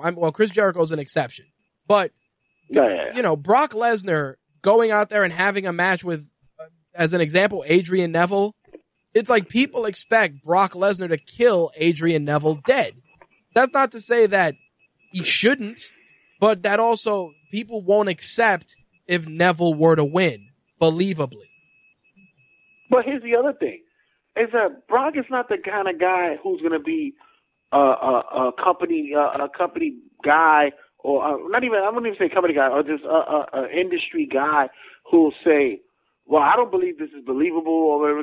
You want me to put this guy over? Okay, yep. I'll put him over, but just make it believable that I'm going to put it over. Like, don't make it seem like, though, I'm just going to fucking give him the win for nothing. Right. Make it look believable. Like, he's not the kind of guy that's going to say, no, I'm not going to go out there and do that. Oh, all right. I'll put him over. Tell me how you're going to do it and make it seem legit, because I'm 300-something of mass. I could be the Incredible Hulk's fucking illegitimate son. Show me how this little Neville guy can beat me. Yep. And that's the thing. Like, in The Undertaker in that match, he had to hold his own because he had to. But inevitably, The Undertaker was going to lose. Oh, yeah. And that's how I see it. Now, with that said, I understood the ending. People were like, oh, what the fuck with the Wyatts? You know where it's going, and we'll talk about that in a moment. Yeah. But, Please, yeah. Switching gears on the Raw side of things, post Hell in the Cell, Rollins is out there talking shit, and we're gonna get the matches throughout the night to give Fatal 4-Way to give his number one contender. The opening match, solid promo work from Reigns to get the ball rolling, and a pretty decent match with him and Kofi as well. Because Kofi made him look fucking stellar. Yeah, I was going to say, isn't that an unlikely pairing? Unlikely as all hell. They would have put him. Yeah, I would have thought they would have put him against him. That was unlikely. I was also I was a little bummed out only because they gave us Kevin Owens and Cesaro, and I said to myself, "Fuck, one guy's gonna lose," because you would have liked to have seen both guys in that Fatal 4-Way. But once again, tremendous fucking match, tremendous. Well, of course. It's always, once again, Indy provides gold. Well, like I always say, even though NXT is WWE's developmental system, the best developmental system WWE has is Ring of Honor, Evolve, and every other promotion. And I said it on the previous show. I said, as much as people want to sit there and say that, NXT is their minor league, no, No, it's not actually. That's it. Evolve, Ring of Honor, that's their minor league. Hey, man, we got this really promising blue chipper from some organization called the Ring of Honor. Ring of Honor's a fucking wrestling company. No, it's not. Like, that's what's happening. When I saw that they put Evolve on the WWE page, I was Yep. like, did somebody make a mistake? Did they Yep. actually acknowledge the promotion? That's really? yeah, and that's what happens, man. Like, people are like, or when they were talking about Apollo Crews in the little NXT feature, and they were like, oh, you know, courtesy of Evolve, and I'm like, oh, look at that. Once again. Did you see that they actually put the vignette or the video footage? They had it from Elks Lodge. Yep. I kept going, oh, that's Elks. That's Elks. That's Elks. Yeah, and it's good that they're doing that because, again, it's one of those things where WWE, you don't need to acknowledge the competition because if you don't want to, but you can because no one's even close to touching what you guys are doing. Yeah. You know, like you can you know mention Ring of Honor. It doesn't matter. Hell, they need the plug. But the fact is, You're you know, they're not, You're Ring of Honor's saying not that? hurting them. Of course, and I was about to say, it's not like you're hurting anybody. Yep. It's fine. But you know what? It's funny that you say that because shameless plug added here, regular season sportscast next week actually touches upon, I will be touching upon that same topic, healthy competition. Yep, because you know what it I is, had to dude? put that out there. Here's the thing. If you don't want to acknowledge TNA because whatever, fuck those guys, okay. I understand. If you don't want to acknowledge Global Force Wrestling because whatever, fuck Jeff Jarrett, no problem. But Ring of Honor's not hurting you. Hell, Ring of Honor's giving you half of your fucking roster. Shit, they might as well say at the end of each of their freaking tapings, WWE, you're welcome. Yep. Because it's like when you watch the Ring of Honor special, you know, the Ring of Honor shows that they give on Destination America, they make sure to show you Samoa Joe, Tyler Black, CM Punk, Daniel Bryan, Kevin Steen, you know, Claudia. Shall I go down the list? Yeah, it's like no bitterness. It's just like, whatever. Yep. Remember where they came from first. And it's like, and even now, it's like Ring of Honor's still killing it. Like, they still got, like, you don't think WWE wouldn't scoop up a guy like Dalton Castle. You know they would. Oh, yeah, please. Even, if they're not even looking at Moose right now, they're losing their mind. And that's the thing. It's like Ring of Honor has enough guys. That's definitely a cash cow for them. Yep. If they don't get Moose. Yeah, it's like they look, you know, you got guys like Moose, you got guys like Dalton Castle. Oh, did the show drop out? I think it did. Hold on a second, guys. I got to redial back in. I guess the show dropped out on the Blog Talk Radio side. Hold on a moment. All right, we're back in there. I don't know if Jay dropped out. I think he did. Apologies for that. Jay, if you're listening, just give me a call back. As I was saying before the call was cut off, the Ring of Honor and Evolve, all these other promotions, definitely, like Jay was just saying, were incredibly influential in giving WWE some amazing talent. And because of that, I think that, oh, he is in there. Hold on a second. Thank you, Slick. Jay. It wouldn't be us if we didn't have a phone issue at least one time during our show. Yeah, man. That's you know what the funny thing is? It's like, it's a trademark. It's cool. Oh yeah, it's tremendous. As I was saying, you know, and you were saying before we got cut off, the fact is that you look at, you know, all these companies putting these guys out there, and even if WWE's picking them up one by one, the crazy thing is that they're still creating stars every week. Like Ring of Honor, after they lost the Wolves and they lost so many other tag teams and performers, I was like, all right, who else are they going to get? And then all of a sudden, like, Daniels and Kazarian go back and they're killing it. The Young Bucks go and show up. They're killing it. AJ Styles is killing it. The Bullet Club, when they show up, they're killing it. The exchanges with New Japan Pro Wrestling, setting shit on fire. It's like, without even trying. But what pisses me off more than anything, and I'm not even going to say the smarts that are you know, trolling everybody on the internet and stuff or wherever it is they can go to, is the guys who are already in the industry who always are the first ones to say, well, you know, you see that WWE is actually picking up where everybody else is, and they're getting these guys from other promotions, but they're not bringing the homegrown guys. But yet you're the same guys who are sitting there talking about, oh, why is he not getting a break? Why is this tag team not getting a break? But, you can't have it either way. Oh, well, here's the thing. You could create something, and then you got to bring something from somewhere. You guys are just so picky and finical. It's ridiculous. Well, here's one thing. Everybody was complaining that Tyler Breeze never won the NXT title.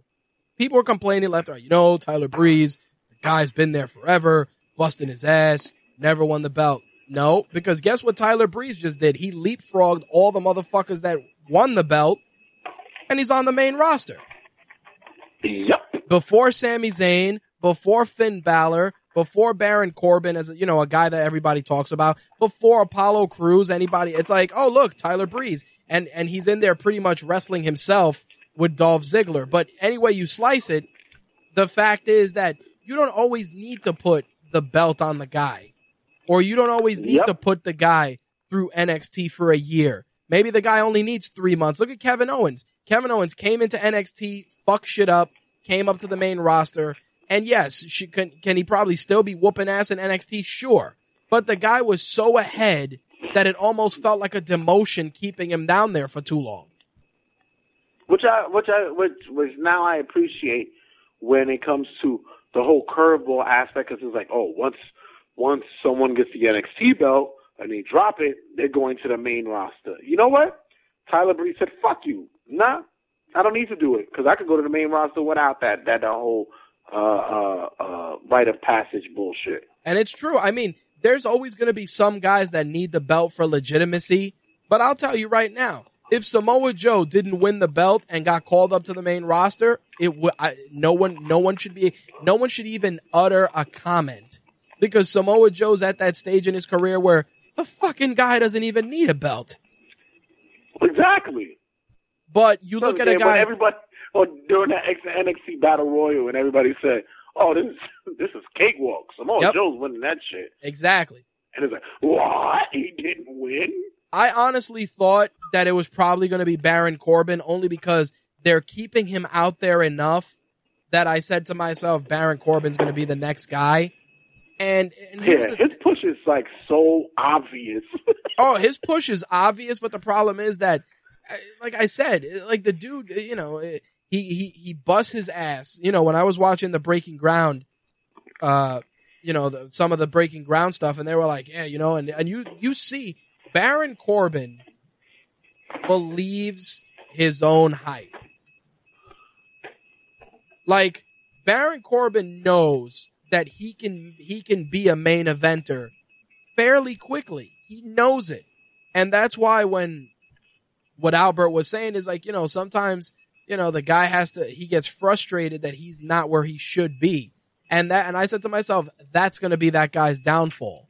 Because that guy, it's like, yeah, you're big, you move, you're athletic, whatever, but your wrestling's not that fucking great.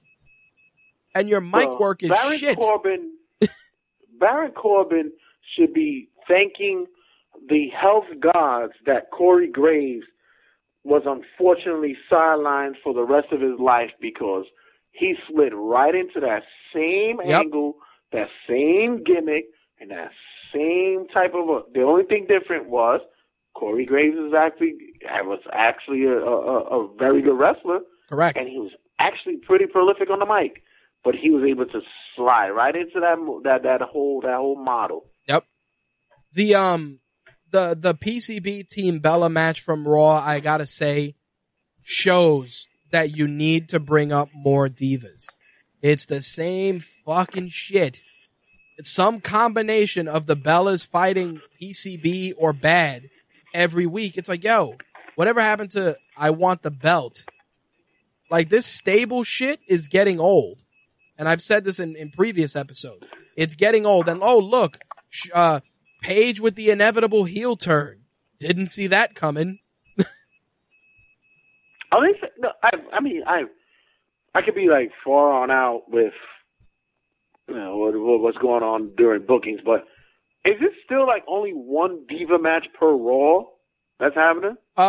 This week it was. Yes, this week it was one. Yeah, because I would believe that if at least they would, I don't know, maybe try to spread it out a little something, maybe give them 2 matches, it wouldn't look so cluttered. Well, it's like such a. Like Slick said, Slick's like, yo, it doesn't even have to be more divas. It could just be more singles matches. Which is true. Yeah. Like, shit, I'll take more singles matches. You know? I think it's just all out there. Somebody's going, listen, we all gotta be out there because we need our faces out there. It's like, no, let them want you to come out there. Yep. Let them, anticipate something. But like you said, the whole page, I wouldn't even say heel turn, whatever the fuck it is. Spoiler alert if you guys didn't watch it yet. Yeah, by the way, she's fucking awesome, man. She's awesome when it comes to like just being that catalyst.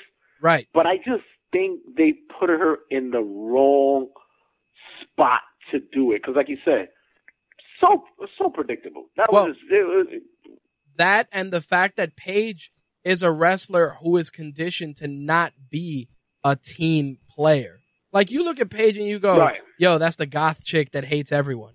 You know what I mean? Like, that should right there. It's her gimmick without even being her gimmick. So why go the extra mile and force this alliance with Becky Lynch and Charlotte when you know that the chick is not made for that? I would have. It wasn't even like stretched for like a month. Nope. It was like a 2-week tease, and it was like, there you go. And you're like, well, at least we expected that shit. There you go. I will say this, that Alberto Del Rio and Neville match reinforced what we were saying about Del Rio being back in there. And that's that Del Rio looked really good. Neville was Neville. You know, Neville did what Neville does, but he had really good chemistry in there with Del Rio. Can you imagine that a man who's only been on the roster for probably that long was able to put together a match like that with a guy like Neville? Kudos to both of them, man. That's crazy. That's good. That's good freaking. That's good calling right there. I gotta say this though. The Ryback and Dudley Boys match against the new faction of Sheamus, Wade Barrett, and Rusev was a fucking train wreck from start to finish. The only good part was Wade Barrett for some reason dancing after he won like a psycho. I'm like, okay. However, have we not given them a stable name yet? Like if it's like the for some the reason Axis or something like that. I don't know. I think they said that they were like the European Ultras. I'm like, what is that? Sounds like cream. Yo, I gotta put European Ultra on this infection. Like, what the fuck is that? It's like a new beer that's coming out. It's like, that's you ever it. tried that European Ultra? Yeah, oh dude. Man, it's delicious. I was like, yo, come on, man. But you know, the Bray Wyatt promo was solid. Kane coming out there to get his ass whooped leads me to believe, and I'm sure you agree with this, that hey, look, Survivor Series match, the Brothers of Destruction against the Wyatts, maybe with two other guys. Oh yeah. It's going to be the classic Survivor Series match. We've already seen that in dark matches, the Brothers of Destruction had a match against the Wyatt family. So it's going to lead up to that. But the cliffhanger is who's going to be the tag team that tags with the Brothers. This goes back to what I said. If they would have had Kane managing the Ascension, then that's what you would have needed for this match. Yeah, you would think that would be the logical choice. Yeah, but no. What? I'm going to guarantee that Cena is somewhere involved in this. Oh, God. You're probably not even wrong. You're probably not even wrong. But the thing that gets me... He'll be the last guy chosen. It'll be like Dolph Ziggler and Cena. No, it was ridiculous. I'll say this. But we got Big E and Ziggler in a match, which was surprisingly solid. And, of course, the Fatal 4-Way Ziggler, Del Rio, Owens, and Roman Reigns. First of all, I wouldn't mind We seeing a already match. knew who wasn't going to win. Well- We knew who wasn't going to win. This is true, but I will say this. I wouldn't mind seeing a program with Owens and Reigns. Yeah, that is true. Yeah, That looked really solid. That would actually be smart booking. It would, yeah. Yeah, I'd love to see it. I think it would be, it would definitely work. But once again, like I have to enforce, when you saw the Fatal 4-Way go on, we was like, yeah, he's not gonna win. Yeah, it would well, have been great to see Dolph win, but he wasn't gonna win. yeah, exactly. As much as you want to say that, it's like, nah, guys, no. Dolph, always the bridesmaid, never the bride. Never the bride. Poor bastard. But I'll say this: the match itself was fucking tremendous. A lot of great spots, really good. That finish with the pop-up powerbomb into the Superman punch was dope. Yeah. Really solid. Kevin called it. I know he did. I know Kevin called that shit. Yeah, I was like, oh, look at that. That was definitely a dope spot. I did want to switch gears and go through some of the wrestling news of the week to wrap things up. News that should come as a shocker to no one. I got a press release from WWE of 19 new talents joining the Performance Center. Most of them, guess where they were from?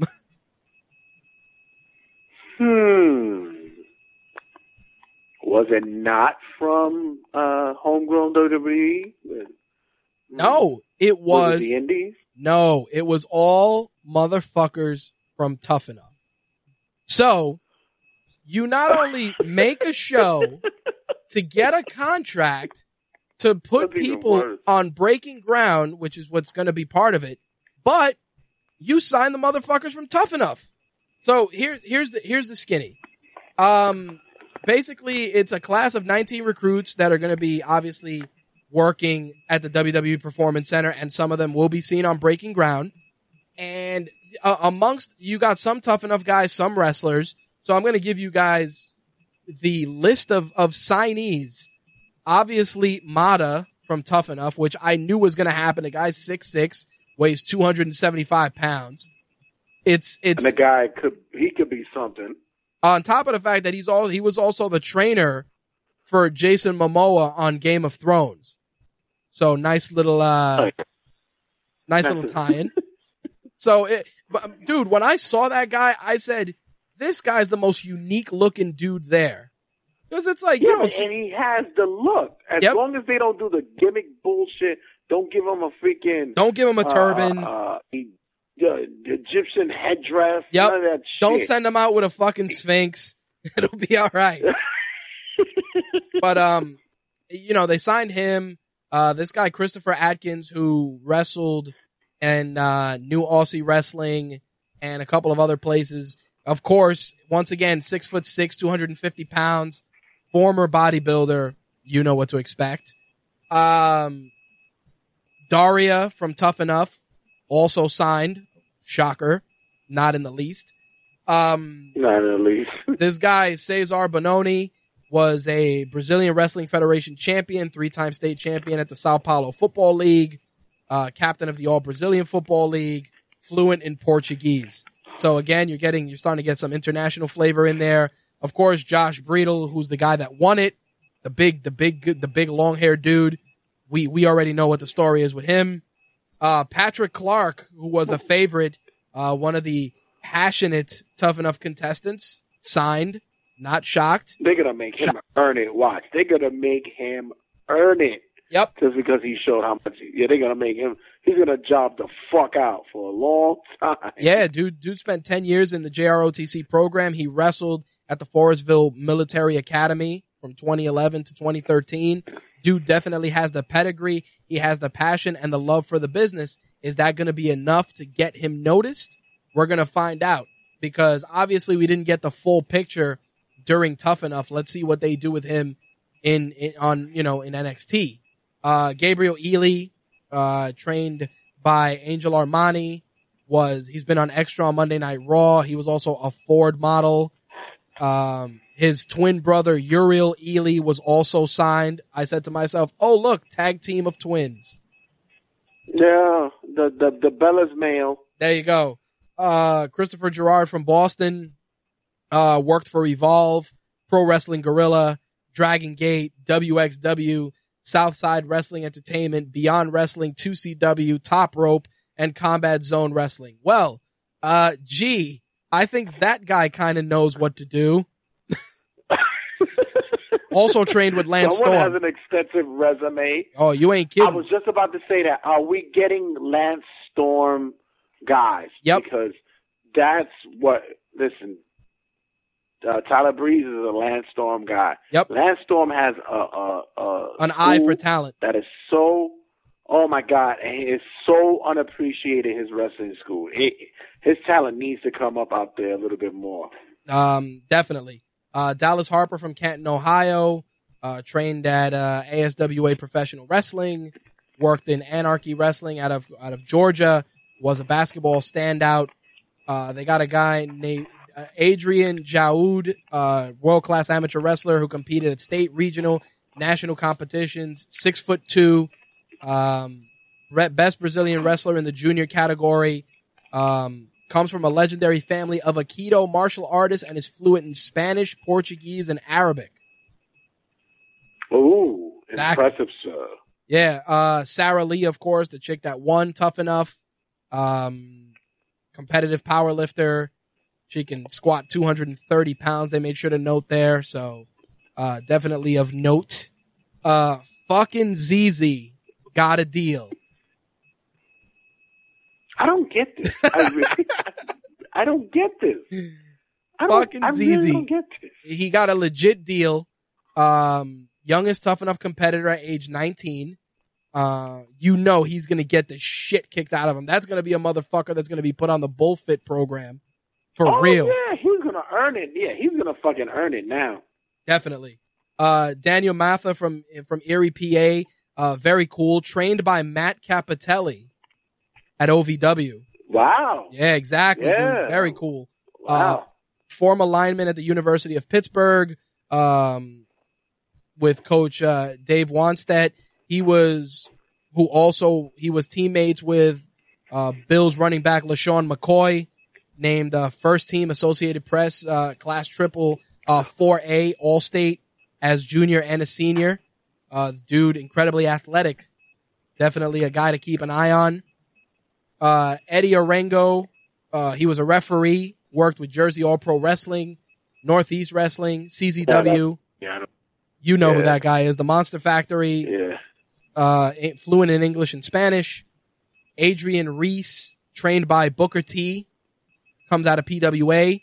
She was also the PWA Women's Champion. She also trained with Rodney Mack, name we haven't heard in a long time. Mm-hmm. She wrestled in Ring of Honor, Shimmer, Women's Superstars Uncensored, Absolutely Intense Wrestling, and Anarchy Championship Wrestling. And not even shocked up for the next one, Amanda from Tough Enough, because duh. And let's see why, shall we? Sakamano was crowned 2014 World Beauty, Fitness, and Fashion Bikini Champion. She's also been in Fitness Girls, Fit and Firm, Fit Femme, and numerous other fitness magazines. Oh, look, big shocker. That's a Vince signing. Yep. Damn it, you're gonna bring her in. Damn it. Give her a deal. But she can't wrestle. I don't care. That's it. We can make her a wrestler. That's it. They got Jism Salmani, which is a terrible name. GZIM. Whoa. Yep. Say that again? GZIM. No, don't spell it. What's the name again? It sounds like Jism Salmani. I kid you not. I had to read that twice. I was like, I'm such a 14-year-old boy right now. dude, I was like, really? I'm sure I'm bludgeoning his name and I apologize. 2013, Diamond League kickboxing champion, MMA professional, competed in Bellator MMA, fluent in English, Dutch, and Albanian. I'm waiting to. I want to hear that name so that you're not wrong, and that's exactly what they have to announce him as. Yep. I have to hear that. Well, the last name I'm sure you'll know, Rich Swann. Yes. Yep. Yes. Exactly. I know the rumblings were saying, and then there was a country, but I didn't think he was going to be part of the show. Yes. 100%. Former Dragon Gate Tag Team Champion, wrestled for Dragon Gate in Japan, 2010 to 13. Worked in Evolve, Combat Zone Wrestling, WXW, and Revolution Pro Wrestling.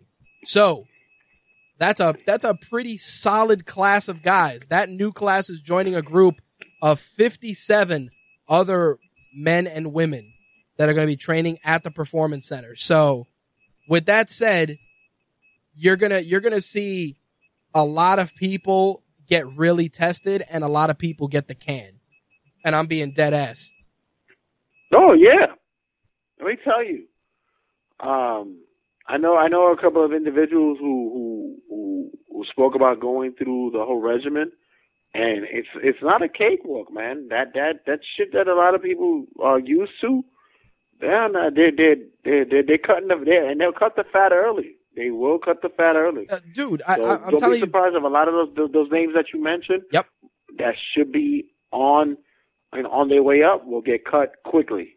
I'm telling you right now, dude. If ZZ doesn't turn it up, he'll probably be one of the first ones cut because they're gonna be like, dude, the crowd loves you. Why can't you get your shit together? And I wouldn't even believe that they would even allow him to just, make it through anything that he does like laissez-faire. Like I wouldn't even understand that. But we must see. Well, many people were curious about Randy Orton's injury, and it's a tough break for the dude. But when you hear it, what happened to him, so basically the guy's been dealing with a bad shoulder for a while now. It wasn't so terrible that he couldn't wrestle actively, but it had been bothering him. So, dude went to take the trash out and dislocated his shoulder. So we don't have house help? We don't have maids? Dude went to take out the garbage, dislocated his shoulder. It took over 3 hours to pop the shoulder back in. Ugh. So the dude is probably going to need surgery. What was in that garbage? Dude, I don't know, but all I know is it took 3 hours for him to pop the shoulder back in. So it was all his belts and fucking hopes and dreams. That's pretty much it. To pop out of fucking garbage? Yep. Every Thursday I throw out recyclables and garbage, and I can't believe that it's that fucking heavy, as heavy as I throw out. That's ridiculous. Yeah, dude. So definitely crazy, and like I said, it's unfortunate, but it creates an opportunity for somebody to step up. Nobody can complain. It's like, yo, there's a big vacuum there because Randy Orton's a staple in that upper card. That's crazy. Yeah, well, if he has to get surgery, more power to you. Yeah, well, if he got to get surgery, we're looking at maybe 6 months or longer. Oh yeah, and he wouldn't mind that. He'll be all right. Yeah, he'll be okay. He don't give a shit. He'll be back by WrestleMania, possibly if it gives the hero welcome at Royal Rumble just for a spot. Whatever. I was sad that on WWE.com they moved Christian's superstar profile to the alumni section. And on the way that I thought it was there already. No, they moved it there, and they said he was out for a shoulder injury. But then towards the end of the blurb that they wrote, although he never regained the title, he solidified his legacy and left active competition still at the top of his game. And I was like, damn. At the end, it bummed me out. But the podcast they had with Stone Cold, they were hinting that his retirement was there. Like it was already noted. Like it was going to go that route. Yeah, but you know what it is, dude? Like Edge got a nice little TV send off. You know what I mean?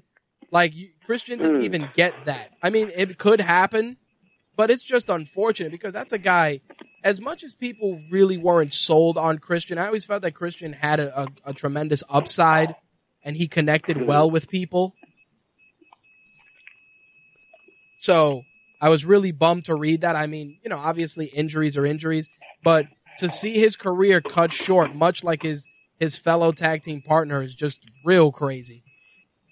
Yeah, it's just, you know, I guess they didn't find it in their booking to give him the proper send off, whatever. Yeah, which is crazy. It's just unfortunate. That sucks. Yeah, that sucks. On top of the fact that it's funny, you know, Edge and Christian, they came up together, they wrestled together, they feuded together, and in the end, they even fucking retired together. You know, in a crazy way. But at least one got the proper send off. The other one is a I guess a disregard. Yeah, but Christian was always the redheaded stepchild of that tag team. You know that. He never got no love, dude, ever. I was like, damn, you know.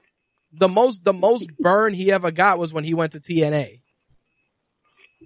Yeah, and I had posted that up before about who people would feel they had a successful career, and I respect Christian's career, man. That guy, he was able to leave the company and had like some type of, you know, success somewhere else. This is true. So, quick update on the Matadors, Los Matadores. It looks like Really? you're gonna love this update. So it looks like they're being kept off of television because the company wants people to forget those characters, and they will be repackaged. No, the last time we saw them, once again. Yeah, the last time we saw them, they were breaking up. Yeah, they beat up El Torito. Yeah, and it seemed as though that was the send up of that. Yep, but the gimmick itself has run its course. Crazy, huh? I wonder if they'll bring him back as a street gang from the Bronx. You never know. Puerto Rican street gang. Puerto Rican street gang. Hey, that'll work with Carlito. Bring Carlito in too. Oh, dude, come on. Remember, his bodyguard stabbed John Cena at that nightclub. Fucking so terrible, dude. Jesus Aguilar. He was just terrible. He was like a Hispanic Kevin Nash. Just sucked the wind right out of the ring when he came in there. Anyway. He had like a white beater and like a yellow leather pants. No, dude, he had lime green. He had lime green fulanito dress slacks and a white wife beater. And you know, he had the number 1 on the top and the 0 on the sides fade. Just real super Myrtle Avenue 1997 Puerto Rican club promoter. Like Knickerbocker's calling. Oh, dude, he was terrible. It was like you'd see him on television and you didn't know if you were going to get a card for a party at the Fleur de Lis. Real terrible. I was like, yo, this guy sucks. I need an episode of Where Are They Now for him. Like, what the fuck is he doing now? Yeah, dude, he was like, he came in with Carlito. I'm like, yo, this guy sucks. And sure enough, they figured it out and they gave him the boot because he was bullshit, dude. Like, it's terrible that if you were to put him and Tyson Tomko on a scale, Tomko had a better, Tomko was a better dude than Jesus. Poor Tyson. Man, drugs fucked him. Drugs derailed his career, man. And he had a crazy look. It was insane, you know? Yeah, I still make him on a creative wrestler on WWE. Yeah, you have to because the tattoos are fucking there. Yeah. So, last bit to close things out. Of course, everyone talking about Ronda Rousey saying she'd like to be Divas champion, would like to be successful in any endeavor. Of course, as we were saying at the start of the segment, Triple H and Charlotte very vocal, like, yo, you know, you're always welcome here. And with that, I gotta say that Ronda has honestly 3 legitimate cash fights. Holly Holm, Cyborg, and maybe a super fight with Gina Carano, which will never happen. Those are really the only 3 fights that she's got.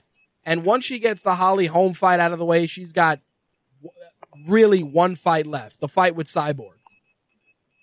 And that's it. So it's like and she could retire she's already undefeated. expressed that she wants to be done by she's 30. She's Yep. already expressed that. She doesn't want to fight any time past 30. Exactly. And with that said, she's already, 28 years old. It's 2 years, man. You got 2 years to get the most out of her. And I guarantee you, her winning her last fight and announcing her retirement, her having a WWE contract FedEx to her house. I mean, that I say one thing about that though. It's gonna take a lot for creative to build a story around that. I mean, a lot. Oh yeah, there's a lot of work, but here's the other thing too. Yeah. Her losing to any divas is going to look insane because they're going to be like, yo, how does she lose? Like, for argument's sake, how does she lose to Dana Brooke? Like. I smell chair shots. But think about it. Like you take an athlete like Ronda Rousey. Everybody knows who she is, and yeah, we know that wrestling is scripted. But how can you bring her in and have her lose in a match to Alicia Fox or or Brie Bella for argument's sake, or the only thing that I could say is that they bring her in like you would bring in Brock. That's the only thing that they will do it as. I agree. You can't book it any other way. Dude, I would lose my mind if it was like Paul Heyman comes out one night and he's like, ladies and gentlemen, my client, no, not that client, but my new client, and she comes out. Yeah, that would be possibly the only way that they do it because that would be, the Hell in a Cell would have to be a Divas. Yeah, dude, like that's the problem. Like signing her is a gift and a curse because you sign her, it's great, tremendous crossover appeal. She could go on Letterman, she can do movies, she can put the company on the map in ways that women have not put. Because that's the problem. Like the divas on WWE's roster over the years, they've always been marketable, but their marketability has been tempered by, the occasional talk show appearance, maybe the occasional movie role. Now with Total Divas, you got that, but there's never been a woman that can cross over on the same level as Stone Cold and The Rock and whoever that they can utilize. I think that the only way that they would do that is that she would have to sell the fuck out of the WWE Women's Divas division. Like, she would have to sell that shit to say, like, well, I've had tough competition in the UFC, but I've never seen the competition that is going to be in WWE. Then she would have to sell that shit, like, for real. Yeah, there's that, and there's also the fact that Ronda Rousey's a very, very headstrong athlete. You know what I mean? Like, she don't take no shit. So it's like when creative is like, yo, you're going to go out there and you're going to job out to Nia Jax. And she's like they got to talk to her. How about I don't do that? Exactly. Like, it's going to have to be very, very slow. Like, Ronda, how do you feel about putting over Nia Jax? What? Like that's how, and I mean, it's a business and you're going to do the right thing, but you got to understand that there's just certain dudes that you're like, all right, you're going to go do this. And it's just like, all right, how are you going to do that? Nah, like I said, it's probably going to be something more like that Brock Lesnar thing because there's no way that you could look at anybody on that roster and then you could say, yeah, she has a chance of beating Ronda. Yeah, exactly. And that's the problem. Yeah. That is definitely the problem. Anyway, that's the last bit of MMA news. A couple of things. Regular season Sportscast just debuted its 13th episode. Currently on iTunes, Stitcher, TuneIn Radio, and RageWorks.net. First off, got to tell you congrats on breaking the 10 episode cherry. Cruising along quite well. God. Doing a lot of good interviews. You really love me. Exactly. You're out there. You're doing good stuff, man. I definitely wanted to tell you that. Couple of things. I know you. Thank you for dropping the bomb about the whole thing about you taking some time off here and there. No pressure. No pressure. Yeah, I know. I'm okay. No. Nah, there's still another week of shows, and like I said at the top of the broadcast, just want to refocus and give the best me to the brand, so that you guys, and by you guys I mean you and the rest of the team, have a better brand to support you guys. It doesn't. Oh yeah. You get the deal. I didn't sit there and just have a little pain in my chest that says, "What is he doing to me?" No, that's all right. No, that's fine. Nah, man, I have faith in all you guys. It's well deserved. You have put in so many years in doing what you're doing that you might need to do that, and more power to you. And we as listeners, and as well as everybody underneath the umbrella of RageWorks, appreciate everything that you've done for us, and it's well deserved. Well, with that said, since the regular season Sportscast has been on air now, you have an increased social footprint. So let everybody know all the other links where they can keep up with TRSS. Oh, God, I've been whoring myself so much these past months or so, so let me make sure I nailed this properly.